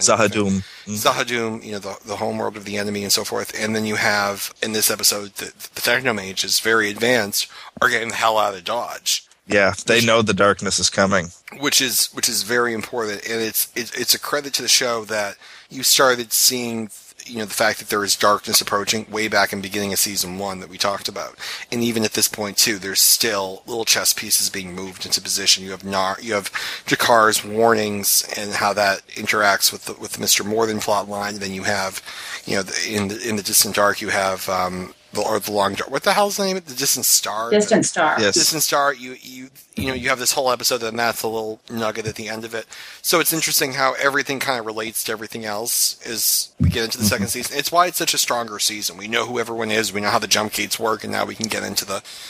Actually, we don't know how the jump gates work. They don't tell us. I'm sure we could figure it. You press a button and the thing opens up. That's pretty much how it is. You fly in and then the thing closes behind you. Mm-hmm. Ryan, I'm sure that you could do it, Ryan. I'm sure if they gave you a spaceship, you could use the jump gates. Okay, well, I've been talking, but P.S., why don't you take it from here? You and your reindeer. What reindeer? Are they back? Yeah. Yep. I swear to God, there's nothing I'm doing that's making these reindeer appear. So we were talking about A Distant Star. Okay. We see Franklin insisting on putting everybody on a food plan. This is government health care run out of control. It will be like this before too long, and if you don't do what the good doctor tells you, you will wind up in front of a death panel. I'm so glad that we haven't decided to get into politics. By the way, if you can find the page the death panel is mentioned on, I'll give you $100. There is no specific page. There doesn't need to be. Some page 2, come on. Yeah, you're going to have the death panel is details. Who needs details? We can make. You're going to have people deciding who. You're going to have bureaucrats making these decisions, not people and their doctors.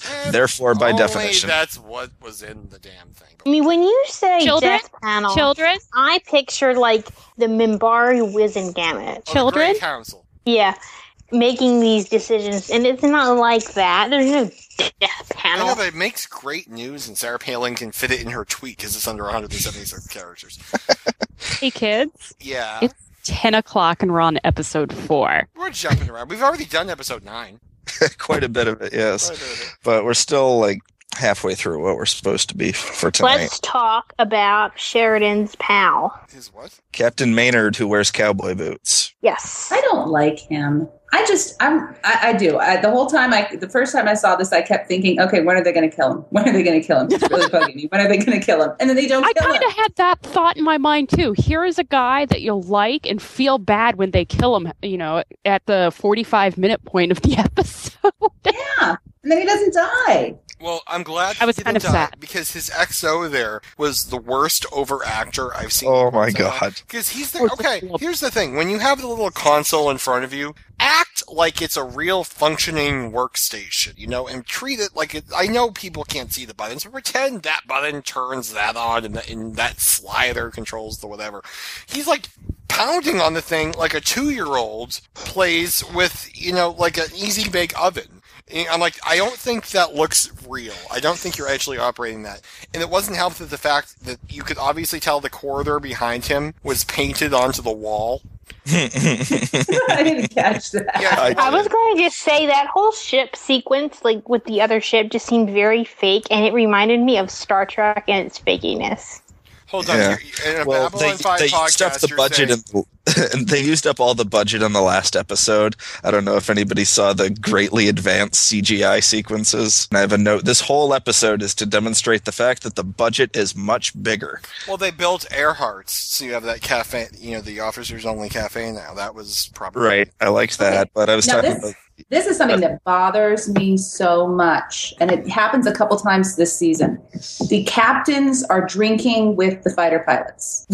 Just no. negative. They're not going to go out drinking together. That it bothers me. It pulls me out of the episode and makes me think, no, this is never going to happen. The captain's not going to sit down for a beer with a random guy just so we can learn who random guy is. Is it all of the fighter pilots or just the commanders of the wings? It's like Keffer and the guy, whoever his counterpart is from Sheridan's buddy's ship. Was that before or after Keffer came back alive? Oh, that was way before. That's at that's in the beginning of the episode. Beginning of the episode. I don't want to keep saying BSG stuff, but I thought Keffer was the CAG. Well, there's different Essentially. squadrons. There's 2 groups. There's Zeta Group and whatever the other group is, Delta Wing. And and I think there might be a couple of other wings later on. Each wing has its own head, and Keffer is one of those. I believe Keffer was the wing that was given to the station by President Santiago. Correct. In season 1, so he came aboard there. The only thing I can possibly say is Sheridan has just an overdose of vitamin C, and he doesn't know what he's doing.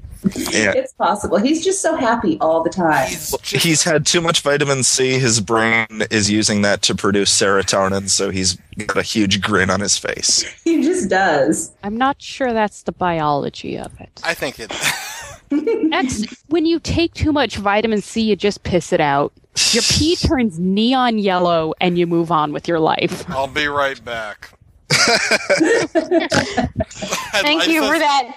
I mean, now that we have figured out what Sheridan does in the bathroom as well as what the Drazi do in the bathroom. Sheridan goes into the bathroom, and Ivanov is reading a magazine, and you just hear Sheridan from behind the closed door. Holy crap!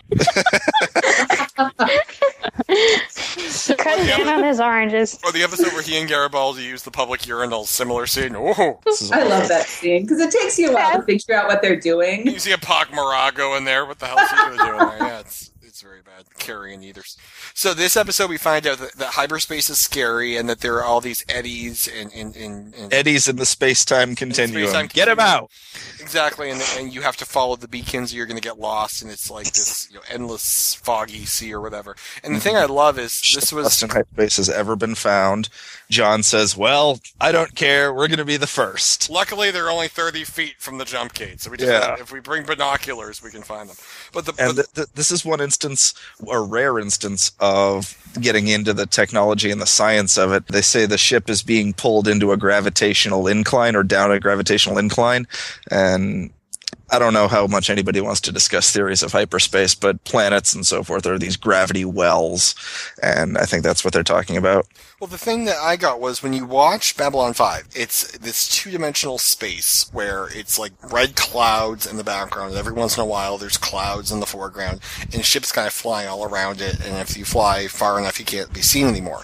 In Legend of the Rangers, the second-to-last installment of B5, when a ship is in hyperspace, it's this like horrible story. You can barely see 10 feet away from the ship, and it's like shaking the thing, and it's this very, very different effect. And one of the fans wrote to Joe Straczynski and said, "What the hell was that?" Well, that's hyperspace when you have a budget. Pretend it always looked like that. That's what I was going for. Because when you watch this episode, you're like, "Oh, hyperspace! It looks actually kind of peaceful. I would like to go there," and it's apparently not. Nothing else on this episode except the last little bits with Garibaldi and Franklin. The whole plot there with the food, and turns out that Mike's dad always made this meal for him, and now he makes it every year to remember him. Franklin says, "All right, well, that's an exception to the food plan. I'll sit down with you and enjoy it." And he says, "Hey, I didn't authorize dessert." "Well, then you can't have any." This is really good. I think it was a blooper where Richard Biggs is like, "Don't make me eat this shit." I think it's one of the bloopers there. The recipe is in the Lurker's Guide. Is it really? Yes. Really? Awesome. That makes me so happy. Yeah. So this is the episode with the star stuff conversation at the very end, and it's the first like real conversation that I think they've had. Mm-hmm. And oh my God, I just have to say, I love that speech so much. Me too. The first time I saw this episode, I was, I think, 17 years old. I don't know, something about that just really resonated with me. I memorized it. And I still have the little laminated copy I made of this speech. It's hanging in my classroom. I was actually going to bring it home tonight, but then I got distracted. But it's like, I put it up on my bulletin board every year. And I don't know what it is about it, but I just love the idea that the universe is constantly sort of reflecting upon itself. And that's the human experience, or that's the experience of anybody who's conscious, is, trying to figure out not only ourselves and our own condition, but the big picture, what is existence about, not just what is life about. It's not quite at the end. It's while they're still searching for the lost ship. Mm-hmm. And Sheridan goes to the garden to sort of think about, his friend and encounters Delenn there, because that's where everyone goes to hang out when they're upset. It's Cheers. Mm-hmm. And obviously the fact that Kefir sees a shadow vessel in hyperspace, and that's huge. And then the fact that now Kefir knows there's something out there, and that's critical to Kefir's characterization as the plot moves forward. It's the only reason we have Kefir. It's his reason for existing. He was told, JMS was told, we want a hot fighter pilot, and he's like, I'll put Kefir on. I know just what to do with him. Really? Yeah, exactly. Because Ron Moore will one day be asked to have a birthday party on the Battlestar Galactica, so I must get there first. So Long Dark. Oh yeah, that was the one with the lady who was from 100 years ago. And Franklin needs to learn some. Yeah, he needs to learn some professional boundaries. You don't don't go there. Is it wrong that every love interest Franklin has on this show from the second season on is an African American? I just thought it's the only African American characters I think that we see. And they all have affairs with Franklin. Two of them are, but one of them isn't. Who's the third? Oh, you're right. Okay. Yeah. Never mind. Because my wife and I are watching this episode. We're like, okay, this is obviously going to be another love interest. There's another one coming up later on. I'm like, I just thought that was a little stereotypical, but you're right. I had forgotten about Franklin bores me. He's a boring guy. Well, the thing with Franklin is usually when you make out your cast or you make out your list of characters, you have the XO with the secret, and you have the security guy and you have all these different layer characters. Then you have the ship's doctor, and all they do is put band-aids on people. And it's actually you'll see some characterization for Franklin later on. Who is he if he's not the doctor? And you actually see that question be answered, which is good, because it's the trap you usually fall into. Usually, they're the doctor always seems like enough characterization, but it never is. So he is pretty stale and pretty one-dimensional as we get into it. The show develops a problem very early on, and I'm glad that they, as Ryan alluded to, I'm glad that they sort of address it, because it's hard to just put him into an episode. He's not going to be up in C&C with everybody, because why would he be up there? And he's certainly not going to go out and, shoot somebody or go, when things get exciting. He's going to be the guy who mops up afterward. And we don't get anything. There's no good reason to include him in half the episodes, because why would you need to go down to MedLab, and why would he be anywhere else? He's exposition king. When you bring the alien aboard, he gets to explain why the alien's unconscious and what's wrong with his blood pressure and all these different things. Gets in on the diet episode, and he gets included in all these different various plots, but he's so separate. And that was one of the problems they were going to have with Sinclair. Because he has so much going on, you can't just write him into any different episode, or because everything had to be so carefully controlled, much like Rudolph over there. Well, seriously, if it's really there, then why don't we quit Skype and move to the cell phone? No, it's all right. I find it kind of comforting. It's like, because I think it's a Skype thing. I mean, it's honestly like, I swear, it's like on Aaron's, whatever I can swear on that I am not knowingly causing it. So say we all. I think it's so say we all. It's like say we all. You know what? It's a part of Poufwa. It's character for our podcast. Are you honestly serious that it's not a problem? No, I find it somewhat comforting. It's like when you think you're alone in the world, you have Rudolph and you have Aaron's keyboard, and everything will be okay. Okay, yeah.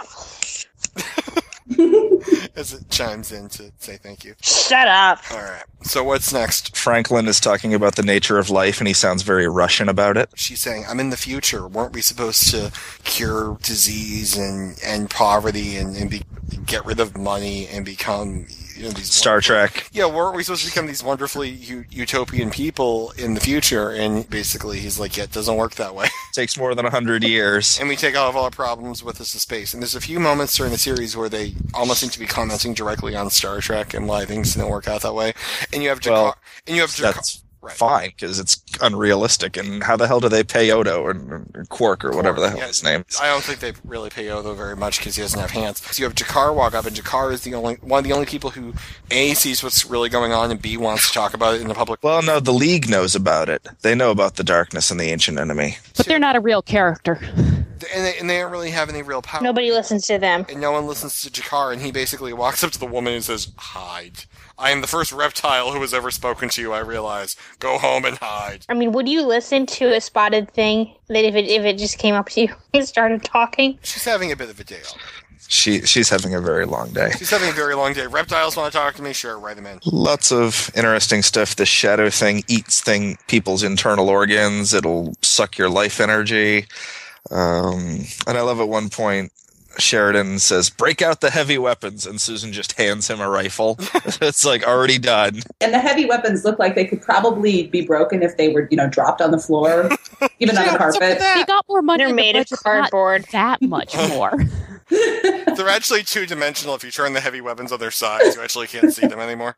Although the invisible monster alien, did you guys notice when they finally end up killing it, we get this brief silhouette. It looks like a gremlin, and then it just disappears into a blob of ink.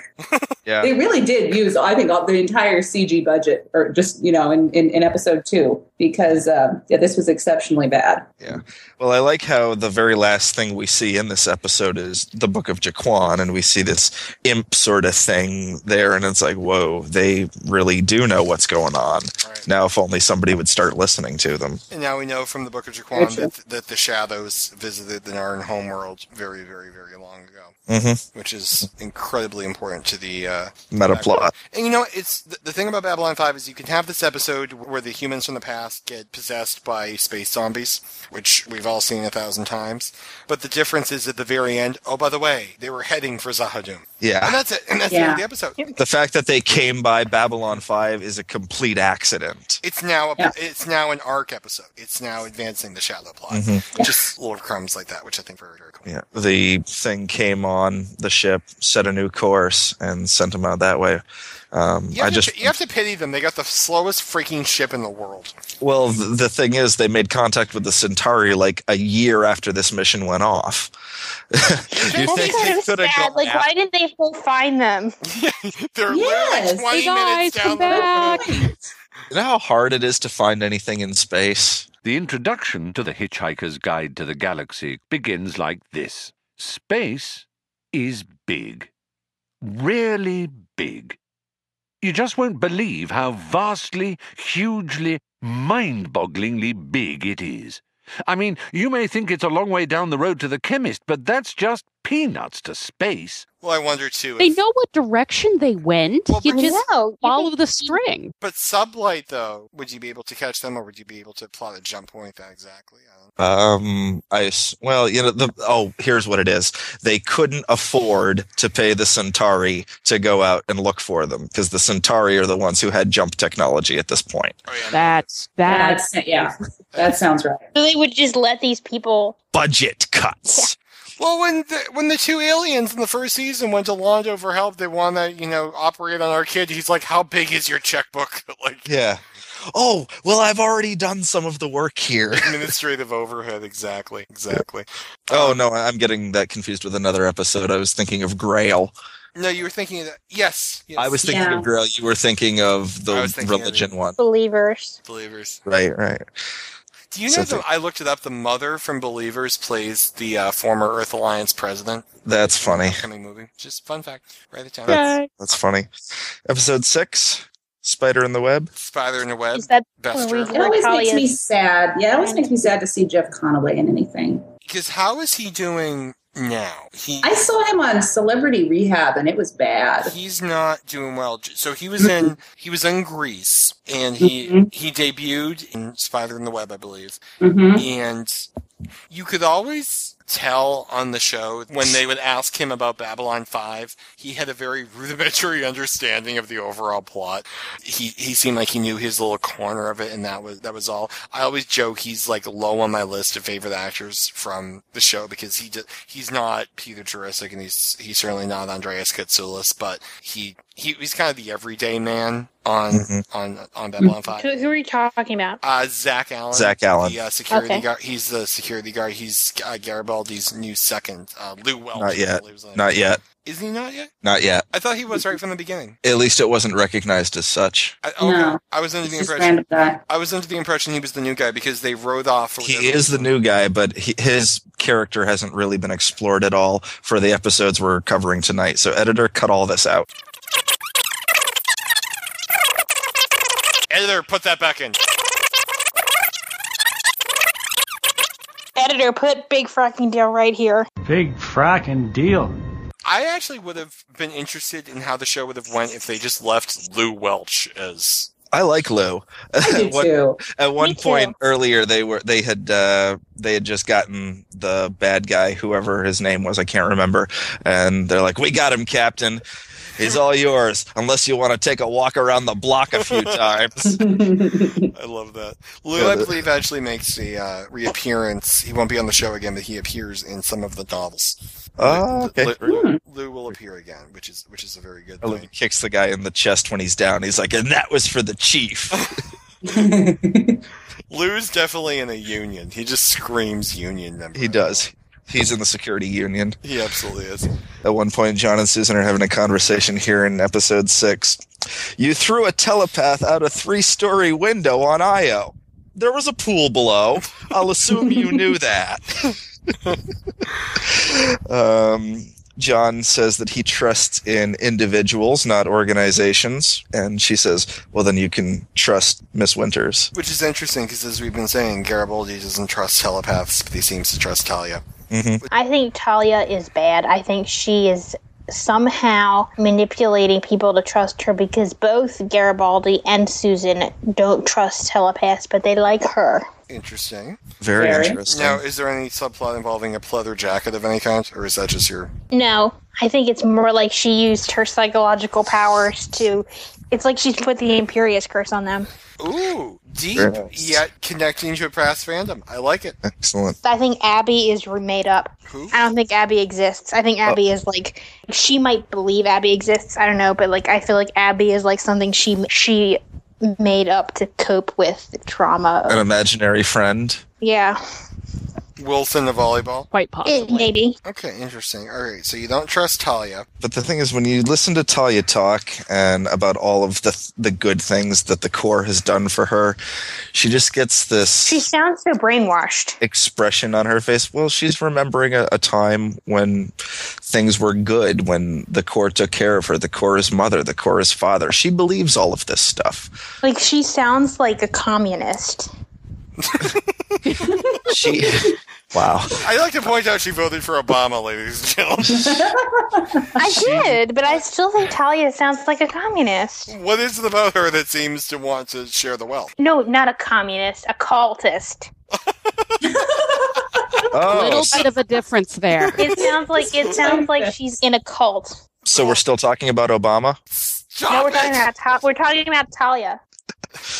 I'm sitting here, I'm like, Talia's Death Roll, Obama's the president. He's not on the show. Is he really the president? Yeah. Oh, yeah. Okay, can I just say, in episode 25, I voted for him. In episode 25, Death Roll's like, well, let's see the birth certificate. Then I explain the whole birth certificate thing. Well, I don't really want to see the birth certificate.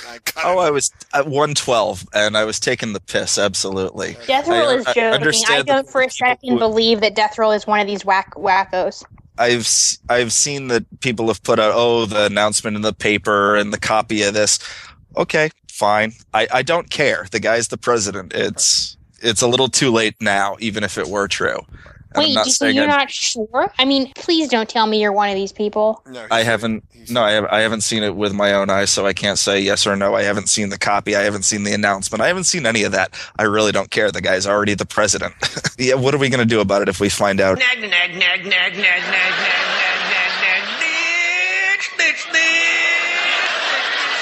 By the time we find out, he'll already be voted out of office anyway, so it doesn't matter. If Sarah Palin is the nominee... We have to change the subject. No, if Sarah Palin is the nominee of the Republican Party in 2012... Oh, God, cut that out. No, let's cut out PS start. Change the subject. Wayne, please do not email a copy of that to Babylon 5 Space. Thank you. What I think that we should do is, if Sarah Palin is the Republican nominee, I think half the country will literally commit suicide. I don't know which half, or for what reason. Well, you never followed through on your promises to move to France if Bush got elected, so somehow... Well, all the liberals did, and you know what? Rush Limbaugh all the liberals. No, Rush Limbaugh. Yeah, how about all the people that said they were going to move to Canada if Obama got elected? No, Canada's way more liberal than us. No, he was going to move to a country because of the healthcare thing, but the country he picked had universal healthcare. Well, that's just dumb. That's bad staff work. That's very bad staff work. At least try and be consistent. At the present, I think I would vote for him again. I'm going to drag us back to the episode. Thank you, God. Yes. Tea is Mike's third favorite thing. That made me laugh so hard. What we know what his second favorite thing is. Have we seen Garibaldi's quarters yet? Yes. The first episode. Are you talking about Daffy Duck or are you talking about Jeff? Daffy Duck. Daffy Duck. And presumably his first favorite thing is sex. Presumably. Jeff. Second favorite thing is Daffy Duck and Looney Tunes. Third favorite thing is tea. I don't see him as much of a tea drinker. Garibaldi's all about surprises. This is true. That is a good point. I'm wondering, what's up with his shampoo, though, because his hair falls out every season, if you know. They just haven't found a cure for male pattern baldness. Simple as that. The episode where it's Claudia Christian, Boxleitner, and Jerry Doyle, there's a close-up of Garibaldi's head. They're like, what's up with that, 6-inch patch of hair that, comes straight out? from all the others. It's a very unique. PS is very worried that we're going to send a clip of this to Babylon 5 Space. Yes, we're not going to send the clip to Babylon 5 Space. Please come. Will you cut it? I was just making a joke, but see, the conversation had already moved like the second before I said it because I was just doing because Death Row was like, "What are we gonna do?" And I was just making a joke. I'm sorry, Mr. President, No, I voted for you. Heather, can you please cut out PS making the joke about the president, but can you please leave in there? I'm sorry, Mr. President, I voted for you. I did. I voted for you, and you know what? I'm going to vote for you again. I really think I will, because it's not like there's going to be another Democrat coming in, and I'm not going to vote for Republican. So, except I almost voted for John McCain, but don't remember that part. Moving right along. Where the hell let's see. We're trying to get through the end of episode 6, and then after that, I think I've had enough for tonight. Yeah, we're jumping. We've hit most of the major episodes. I mean, the major point here is Maud's daughter from Maud plays the woman from Mars, and you have. I got the sense it was like old friend, mentor, obviously not in the Psi Corps, but someone that she cares very deeply for, is murdered on the station. Now, is that the episode that involves Bureau 13? Yes. That's the one we're in right now, yeah. Mm-hmm. Now, the thing with Bureau 13 is that plot line in the control agent aboard Babylon 5, and that whole thing came about based on part of a plot that got dumped, and the other problem with it was they found out shortly after that there was a game, I think, that was named Bureau 13 is copyrighted, and so they had to change it, but it's still Psi Corps, and you can assume they just, Bureau 13, they found out that Sheridan knew about the name 13, so they changed it. Right. So that's how I.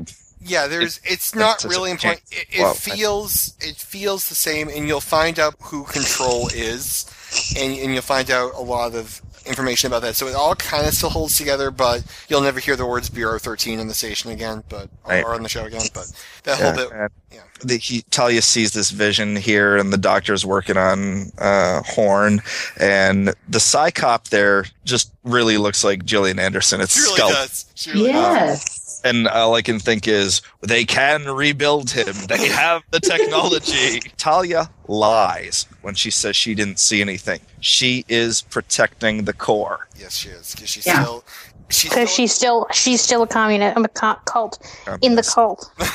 The core is mother, the core is father, and you never betray the core to anyone outside the core. It's like Slytherin House. Yeah. I was just going to say that.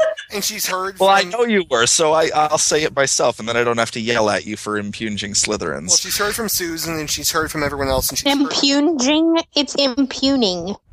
You're correcting someone's spelling. You just called Talia a communist. That wasn't spelling. That was talking. Pronunciation. I apologize. Unlike what Death Roll just did. That was talking. All right. But you get to the point where Talia has heard bad things about the core, but when it's so ingrained in you, you can't just turn your back on it regardless of anything. But now there's obviously something very, very dark happening within the Psi Corps. You know that now they're like animating dead people. I mean, that's not normal. Inferni. Yes. Inferni, yeah. Yes. Just a question. P.S. Are you breathing heavy into the phone? Nope. Someone is. Anyone know who? Is it me? Maybe. Because I'm not breathing heavy into it, but I have a fan like 20 feet away aimed at me, so the residual air might be. Oh, that might be it. Yeah. Okay. So I'll move a little bit out of the path of it. Ryan, you're ordered to swelter. What? Swelter. Turn off the fan.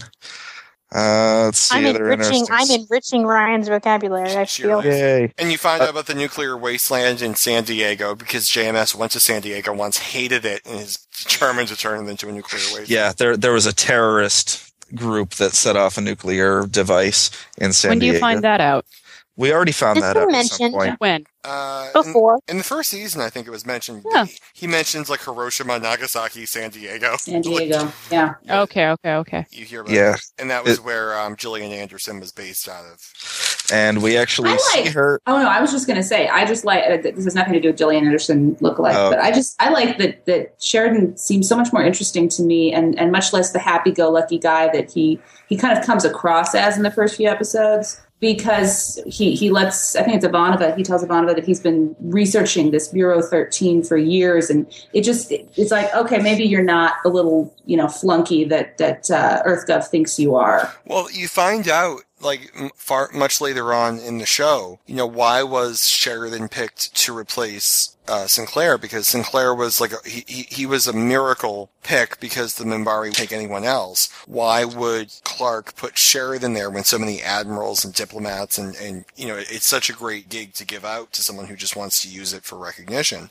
Why did Sheridan get it? Sheridan on paper is the biggest hard ass ever. Mm-hmm. And it just pisses the Minbari off that they put in charge of the station after Sinclair. And it's Sheridan Starkiller. It's Sheridan Starkiller, but the fact that on paper Sheridan looks like a hard ass, but he's definitely Starkiller. He destroyed the Black Star. Well, I think they wanted to have somebody that would piss off the Minbari because they just took the previous guy. Yeah, true. And Clark definitely didn't like Sinclair. I mean, that was abundantly clear. They sending in Ben Zane, and I think you can absolutely make an argument based on what we know now that was there were politics behind it. Yes, absolutely. Clark did not get along with Santiago very well, and he didn't get along with Sinclair. He wouldn't have gone along with Sinclair. I don't know if they ever met or anything.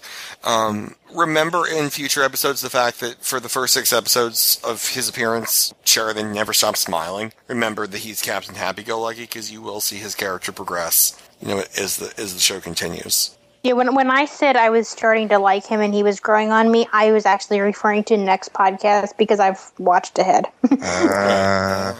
So everyone here has seen ahead to some point because... Nope. Well, you know some spoilers about the Narn. No, not really. I thought you said you did. No. Didn't you say you had spoilers earlier? No. I think that was me. Oh, that was you? Like, who the hell are you? Very cool. Okay. No, I finished watching episode 9 4 hours ago. Oh, awesome. What episodes do we even have left anyway? 7. Soulmates. I just feel like we should give Soulmates the attention it deserves. We should. It's awesome. Londo's wives show up. But before we get to that, we were talking about Talia. Talia was married to a stoner because the Psi Corps decided they were genetically compatible and they arranged a marriage. They didn't have kids. Is that correct? I don't believe they did, no. Okay, Matt left the Corps before then. Jakar has migraines.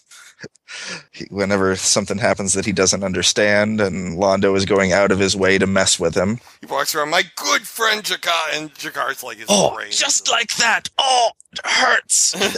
Let's see. Delenn has hair issues, and her and Susan have a slumber party. Thought that was fun. I love like 250,000 people on the station. There isn't one hair salon in all of Babylon 5. Why are you coming to me?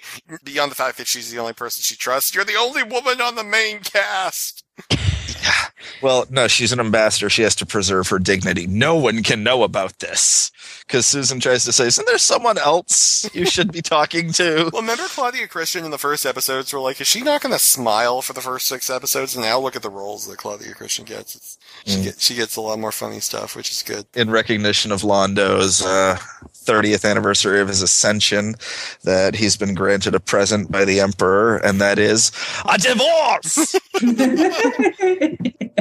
And yes, Tomev, his wife, is vomit spelled backwards. I was just going to say that. Well, the other one is, what's the... Marianne. There's Mariel and Daguerre. Daguerre. What's Daguerre spelled backwards? I don't think it's anything spelled backwards. I think it's supposed to... Regad. Dagger.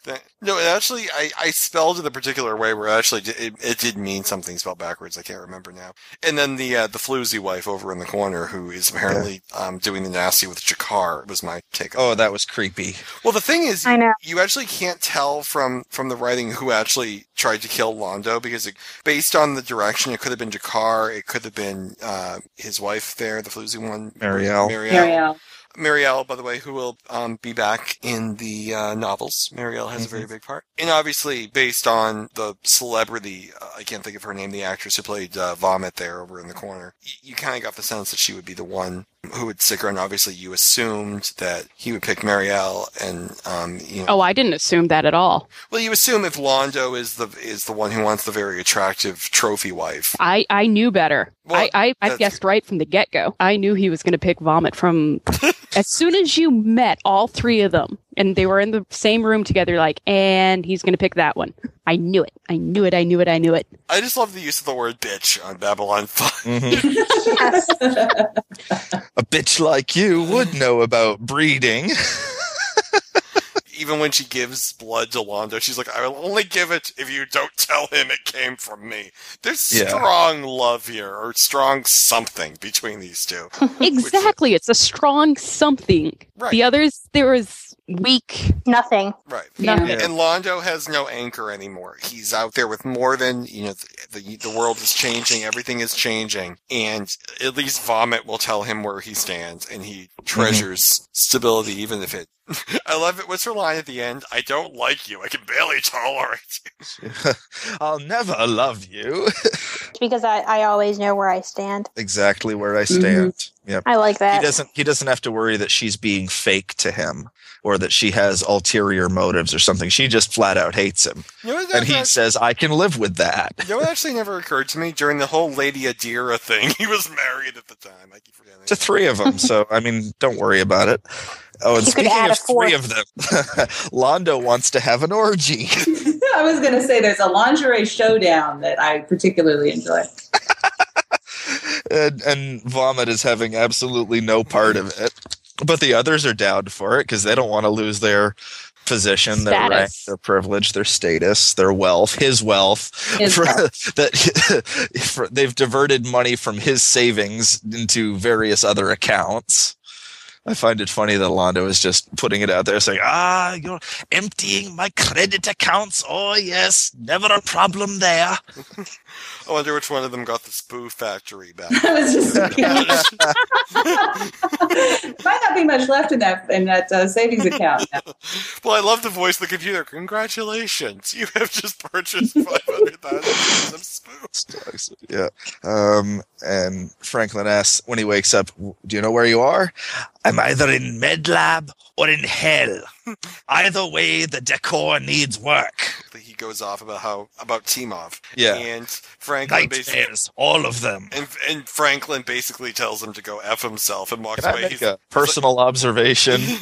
Stuff it. And he's like, how long have we been married? Yeah. Poor Londo. So then I have Marielle. Yeah, Marianne from Gilligan's Island. She makes a joke about Londo and Jakar. What did she really? If you were married to Londo Malari, I think we'd all be worried. Yeah. Yeah. Ain't that the truth? It is. It's great. That made me laugh. Well, look at Londo. You have this episode where it's him and the wives, and it's like almost slapstick comedy, and then go back, to is Elric's departure from Babylon 5, and he gives him the little mini prophecy. He's like, I see a great hand reaching from the stars, and it's yours, and it shows the power he will have in my followers, your victims. Your victims. Londo is such a dark character because of the decisions he made, but you still get to have... He's still so funny. See, I'm so torn. You should be torn, because there's episodes where he'll do... And I joke again, he's Ben from Lost. I have Yeah, because I know who that is. Well, no. Like my friend DJ is watching Lost. I get a text message from him. I love Ben. I get a text message an hour later. I now hate Ben. Half an hour later, Ben is redeemed. 45 minutes later, Ben can go F himself. And Ben is a character who can literally cook a live puppy and eat it. In the next episode, you're like, oh, I feel so bad for him. It's a sign of a great actor, and it's a sign of great writing that you can both despise and love a particular character. But he's my favorite character. Yeah, he is, because he's got so much going on. You don't know how to feel about him from one episode to the next, and it keeps you interested in his storyline. Whereas Jakar, I get bored with Jakar's storyline half the time because he's just too one note for too many episodes in a row. True, it's very true, because Jakar, he's lost in the woods, then he kind of finds direction, whereas Londo continues to circle the parking lot. Mm-hmm. No, I just want to close on one thing here. Now, Cog, you have seen the entire series. Yes. And Death, you have seen the entire series. Yes. You have both seen season, let's say, 4. Yes. From cover to cover. That would be part of the series, yes. Wall to wall. Think about season 4, okay? Yes. Okay. P.S.? Yes? Who's your favorite character? Michael Garibaldi. What? We know things. Why are you laughing? I predict that PS is going to continue to love Michael Garibaldi in season 4. Do you think so? I do. Well, Danielle. What does he do? Danielle at one point said Mr. Garibaldi can, and then a bad word.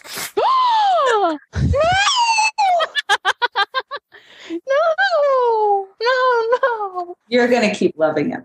Yeah. There's going to be so... What made you say that? Well, the angst level, if you're someone who enjoys Mr. Garibaldi, the angst level, it's like if they took a whole season carving out Saltai's eye. Oh. Poor PS. I mean... now she's going to go watch the rest of season 2 and season 3 and season 4 before we remember do the when I next asked podcast to you find out. if I would still love Salt by the end, and I turned out I did? Yeah. You don't think that's going to happen with Garibaldi? You're gonna. I think you'll love Garibaldi, but you take a trip through a very, very bad place. Races Through Dark Places, episode 8. Oh no! A Race Through Dark Places. Yes. Which one's A Race Through Dark Places? Remind me. You can tell those bean counters that they can go to hell. Did you, by the chance, were you like this with your wife? Yeah, all the time. The woman was a saint. God bless her soul, as Joe Biden. I heard a good one today. Knock, knock. Who's there? I'm going to see if I can... Gosh, who? Gesundheit. I'm gonna see if I can jimmy this lock. I already tried. I set off the sprinkler alarms and scared the crap out of security. They're trying to kidnap the commander. Well, I just love the fact too that Susan's basically like, I'm gonna go run course. No, we're gonna sleep in our offices, really, because the president won't be able to sleep tonight, knowing somewhere in deep space you're sleeping in your office. Yeah. It confuses me that they have an office and quarters. How does that confuse you? Many things confuse I think it's very, very inefficient. Okay, you just say that because Bill had a desk in his quarters. But the thing, that's why I'm saying it. The one thing in Babylon 5 that always confuses me is it's a realistic portrayal of the future where there are still muggings and robberies and crime and TPS reports and everything, but the offices have no doors. That we see. Are you saying they have no doors as in they're open to everybody, or they don't have doors because they have a No, look at Sheridan's office. You're right. There's no doors. Yeah, there is no door. It opens to a corridor without. How does somebody not steal his stuff? There's an episode that drives me nuts. In a particular episode, you can tell they had two sets side by side. Okay, say like on Star Trek, there was the bridge set, and then there's the engineering set built right next to it. It's not meant to imply that the rooms were anywhere near each other whatsoever, but that's just how they constructed the sets. There's an episode I just watched where a character walks through one very common set seen in every episode, walks out of the hallway, through a door, and into another set that you see every episode. Wait, you have to say what sets they are. That's not a spoiler. Why not? Because you won't. Have we not met them yet? You haven't seen one of them yet. But it implies these two rooms are side by side. How could a room be a spoiler? It can be. But the thing that kills me is the door between them is only there in that episode. Because they usually always cover it up. But they wanted just a walk through, so they have like the characters doing a mental thought as he's walking through it would seriously, be like you walk off the Zocalo and there's Sheridan's. It's like, I'm like, it drives me batty watching it. I backed it up for Danielle. She's like, where'd that door come from? Was that there before? Like, no, they just, so it absolutely cracked me up. Sometimes they'll do weird stuff like that, but that's gonna bug me. You'll know it when you see it. You'll back the tape up. Where the hell did that door come from? You'll get over it. Bester returns, and if you notice, it's that Psy-Cop from the last episode. At least it looks. Is it the same actress? It looks. I don't know if it's necessarily the same actress, but the characters look a lot alike, and I think it's supposed to be the same person. Was it supposed to be I don't think so. I think it's just a coincidence. It's not that British bitch from the first season that was driving me nuts. I thought she died. No. It looks somewhat like the character of Gillian Anderson from the last episode right here. I would enjoy that if it was, because then that would make... Well, then, how does she get through with the identicard? Wouldn't it flash, like, dead or something and she's trying to... False identity, psych, where they can do anything they want. That's true, too. Yeah, and I don't believe she actually came to the station. I thought it was just Bester. Oh, you're right. No, you're right. Okay, so Bester is on the trail of the Underground Railroad for blips. And we find out in this episode the little short guy from the first season was actually... Who I refer to him in my notes as Mr. Lumpyhead. And I feel terrible, but one of his eyes is not looking in the proper direction, and I'm not sure what the source of that issue is. Well, he was the one in the first season when the guy got beat up, no one would ID the killer or whatever. Except for him. And he's been here the whole time, and you're like, you're the head of the Underground Railroad? Mwahaha. Or you're the deputy director of the Underground Railroad, they should call it. Yeah, something like that. And it turns out it's actually Franklin. Which I love the scene where he walks into Sheridan's office and says, I've received a message, and here's what we need to do, blah, blah, blah. And Sheridan's not like, why are they calling you? Because he has the clinic down below. True. True, but and obviously the fact that he's the head of the Underground Railroad will become important in later episodes. As far as the Underground Railroad, Michael goes into Earhart's on official business. And Susan what is it? Official business? Yeah, kind of. Hey, everybody! Mr. Garibaldi's here on official business. I was trying to come on the QT. Oh, sorry. He just assumes it was Susan who's in charge of the Underground Railroad. And she's like, and you're so cute when you're trying to investigate somebody you're close to. He's not a very good cop. It's not me. Damn. and yet he's the head of the cops. Maybe she just has a very trusting face. Like, you want to check her voicemail or whatever? I don't know. Yeah. Blast! I've hit another brick wall. Everyone says it's not them. Talia answers the vid with an open robe. She sees it's Bester and she starts covering up. Who did she think it was going to be? Pizza Hut. How may I help you? She likes to flash random callers. Well, it's like the episodes of old Star Trek where Kirk's in his quarters, obviously shirtless, and Spock calls him and he walks over to that little TV set on his desk and turns it on, and Spock's looking back. I'm like, Spock is staring at your crotch. Where's the camera in this thing? But well, maybe Spock wants to see his crotch. Oh, if you wrote the fic, I'm sure he would. Well, are we talking TOS or are we talking TOS? The new movie? Because I have different ships for each continuity. Hold on, let me guess. Kirk, Spock, TOS, Kirk, McCoy, new one? Yes, you're so clever. I just took a guess. I figured that wasn't. You are so clever. I figured the horror wasn't in there. So, obviously by the end of the episode, you have Danielle scream, Talia is a very bad... Oddly enough, it's the same word used for Mr. Garibaldi. Was the word whore? No. Was the word bitch? No. What was the word? How much time do you have? Nope, not that bad. But it's kind of in was the middle it? there. Oh God, we're going young. Was it the F word? Yes. Was it a conjugation of the F word, or did Danielle not use proper grammar? She did not use proper grammar. I see. Insert eye roll here, editor. Wayne, if it's you know what to do.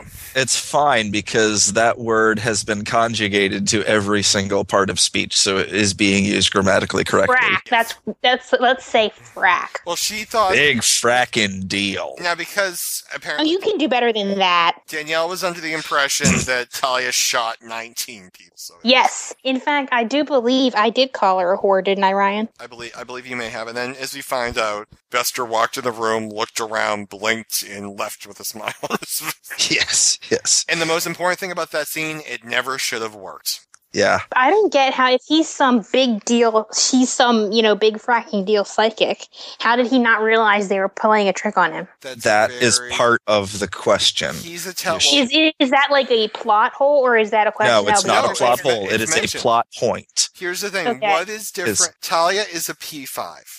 Yes, she's a P5. Except Mr. Man upgraded her. Jason Ironheart. How much did he upgrade her? Because he gave her telekinesis. It worked all the way. She's now the most powerful psychic in the world. Okay, can we say telepath and not psychic? Because you make it sound like Miss Cleo was about to do a reading. Okay, she's now the most powerful telepath. I think she's now off the scale. Okay, fair enough. Another because Talia. You say that like I'm not right. We'll find out. Am I right? Bester tries to scan Talia right at the end of the episode because he looks back, and that's when he tries to do it. I have another theory if that's wrong. Okay. All right.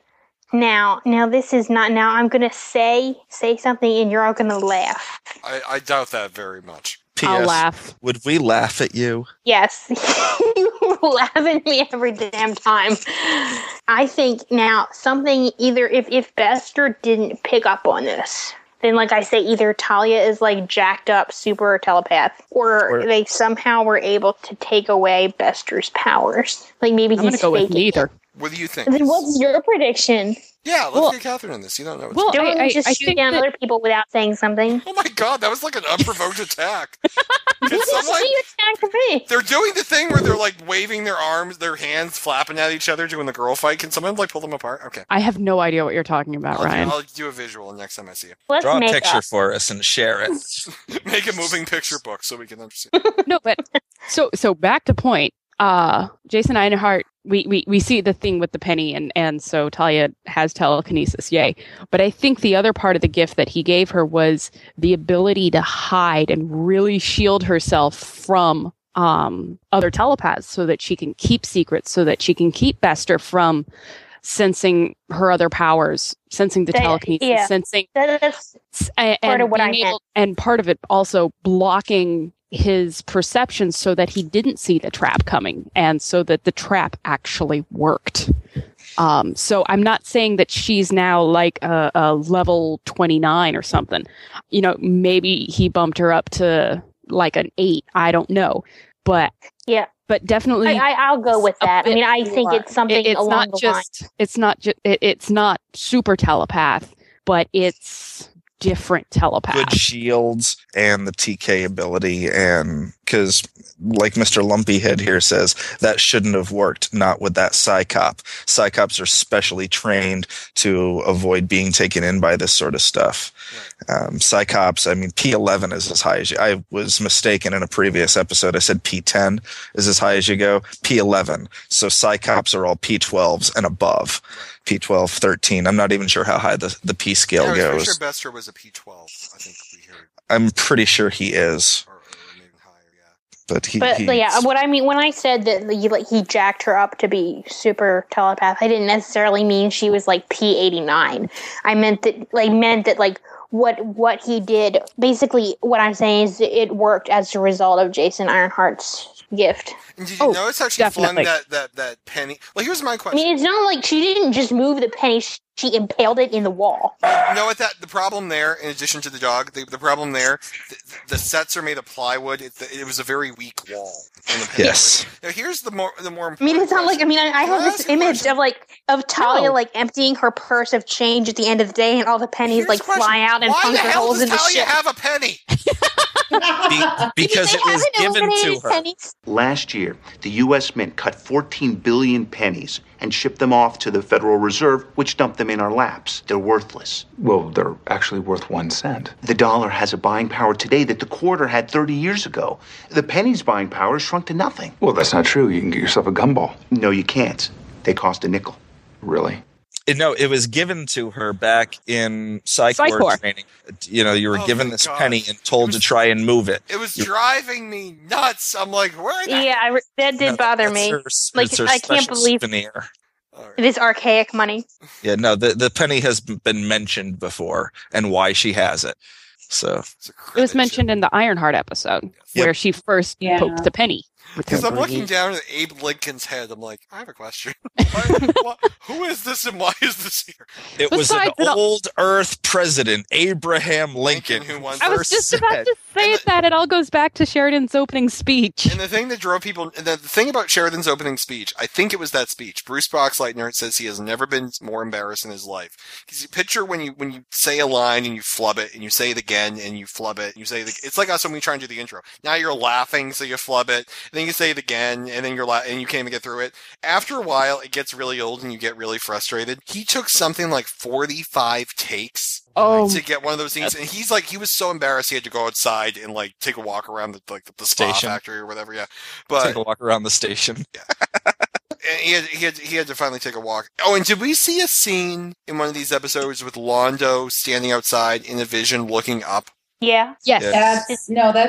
That's in Coming of Shadows. Yeah, and he sees shadows. And he sees shadows fly over him. That was filmed in the parking lot of the set, and they refer to that as the only B5 on location shot filmed. That's awesome. He's standing outside of the studio door. He's like the only actor who got to leave the set. He thought that was absolutely true. That's awesome. And we do know one thing about Londo from that vision that we did not know before about his future. Can anyone idea it after seeing the Emperor? I have a guess. He becomes the Emperor? Londo in his vision of the future is the Emperor of the Centauri Republic. Yep. And then later on he decides he's going to make a choice to not become Emperor. Okay. Mm-hmm.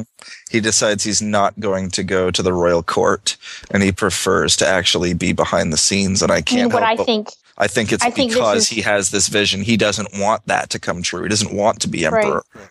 But what I think is going to happen, I think that's going to wind up backfiring on him. Like, it's going to be one of those deals where it's, you see this all the time in different stories where, like, there'll be a prophecy, and so they'll try to go out of, it's like Voldemort. I mean, Voldemort thought that he could get out of the prophecy by killing Harry, but what he wound up doing was making the prophecy come true by marking Harry as his equal.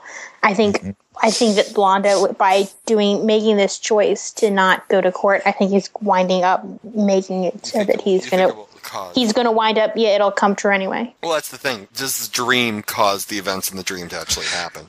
Yeah. Well, the other part of the dream that makes it all the more credible is in the first season, towards the beginning, Londo says that he knows how he will die. He and Jakar are going to kill each other in 20 years. Right. So the fact that he happens to be emperor during this vision, is this vision of him and Jakar finishing each other in 20 years modifying that he's now emperor, or is this the same vision that he's always had? When he said the shadows, I thought I got the impression that he'd always had the dream with the shadows, but then when he saw the shadows, he realized what they were. So I would guess he always was emperor. He has never seen a shadow ship. Mm-hmm. Oh, Londo. Mr. Morgan will send his associates, and there is word. Well, you know what I mean. Well, like, I think basically what I got the impression that he'd always had the same dream, but like it just now had become relevant. Like, he saw these things and he didn't know what they were. So you're saying he may not have been the emperor originally when he had the dream? No, I think he was. I think it was always the same dream. Okay. And did he always see the ships? Yeah, like I said, he always saw the ships. He didn't know what they were. And he may still not know what they are. Yeah, right. I was going to say, does Londo have any reason to know what a shadow ship looks like? He hasn't seen them. He has not. No one has seen them but Jakar. Jakar and Kefir. And Kefir doesn't know what they are. And the captain of the Cortez. Well, yeah, I mean, but you get what my point is. It's not like, basically when he sees one, or if he sees one, it'll be like, oh, this is the thing from my dream. Like, like he always had the same dream. And the thing with dreams too is, even if he saw one, he may not recognize it, because how many things do you see in the dream that you might not remember when you wake up? Well, it's not necessarily a dream; it is a vision. Yeah, I don't get that this is like a dream where it's like, oh, I went into the room and Ryan had his underwear on his head. Like, that's not that kind of. I thought we were about to get very graphic there. Is that show of hands? Show everyone's hand goes up. I get the impression that it's a very clear dream and that it's the same every time and that he remembers it. And another thing is moving on. The Centauri Emperor desperately wants to see a Vorlon, and he does, and he says, "How will this end? In fire." Which is not the first time we have heard it predicted. No, I know that Babylon 5. Yes, it will end in fire. Well, fire can have many different connotations. One of them specifically the vision of Babylon 5 burning and the single shuttle escaping before. You know what I will say before we saw Londo's dream played out, and this might be kind of stupid and you'll all laugh, but I thought that he and Jakar were on that shuttle. Like, I thought it was happening at the same time. He and Jakar were like killing each other while Babylon 5 was blowing up. Okay, that's very interesting. Maybe. I mean, I joked that they were, the only survivors on the shuttle, but I thought I did get the sense that it was connected in some way, if not simultaneous. And you honestly, and you get more detail too. Obviously, Londo, is a very old man. Jakar is much older, and he does have not an eye patch, but he has like a piece of fabric. He has like an eye like belt. It's he has a piece of fabric wrapped around his eye there. So, which makes me wonder: is it recent? Very true. Basically, you see old Jakar and old Londo strangle each other, with one of them sporting one eye. That's basically, and we see Londo looking up at sky and seeing shadow ships fly by. What the hell does that mean? And we see Babylon 5 burning and one shuttle escaping, but we don't have any context for any of these images. We'll just have to find out. We will when we watch more episodes for next week's podcast. And we will just leave with one image. Jakar, pissed as all hell that he wasn't able to assassinate the Emperor of the Republic. He's like, if only we could just prop him up, I could strangle Yeah. He had the indecency to start dying all on his own. The nerve. I would say that disturbed me that Jakar was so eager to kill someone. That doesn't surprise me. But keep in mind, I said it disturbed me. I want you to keep that in mind, that the expectation is that Jakar killing someone would not surprise you, and the fact that he would actually do it. Just keep in mind as the character progresses that this is where he is at this point in the show. And how would it have been different if Londo shoved more than an airlock and drank the damn drink and meant it? They would be best friends. They'd be BFFs. Serious? I'm sorry that I doubted him for all those years. How could you think I would betray James and Lily like that? I mean, I was his best friend. What the hell am I? You thought you were his best friend? Yeah. I tell you what, there's only one way to settle this. From this moment on, you and me will be the best friends. That's all I ever wanted. Aww. Isn't that sweet? With the next episode, we are going to go up to... I think I kept changing it. Death, you can help me decide this. I thought we should go up to In the Shadow of Zahadum. That actually seems fairly decent. For in 2 weeks. 2 weeks from now. Discussing Episode 10, Gropos. Episode 11, All Alone in the Night. Episode 12, Acts of Sacrifice. Episode 13, Hunter Prey. 14, There All Honor Lies. 15, and now for a word, 16, In the Shadow of Zahadum. And then we'll come back 2 weeks after that, and we will finish season 2, which goes up to The Fall of Night. Yes. Bum, bum. It's going to be good. It's going to be good. Honestly, this is a very... exciting. It's not very much like in all plays, you have the setup, and then you have the rising of the angst, and then you have all the payoff. This is certainly the season of the rising angst. Although PS hasn't gone to season 4 yet. What is wrong? I don't understand. Does he kill someone? Oh, no, I'm sure he No, doesn't. it's fine. No, it's fine. Never. No. Oh, he kills. Does he kill... Oh, God. Does he kill Jeff? And on that note, I'm going to bed. Jeff with the bomber jacket of Valen. The bomber jacket. No!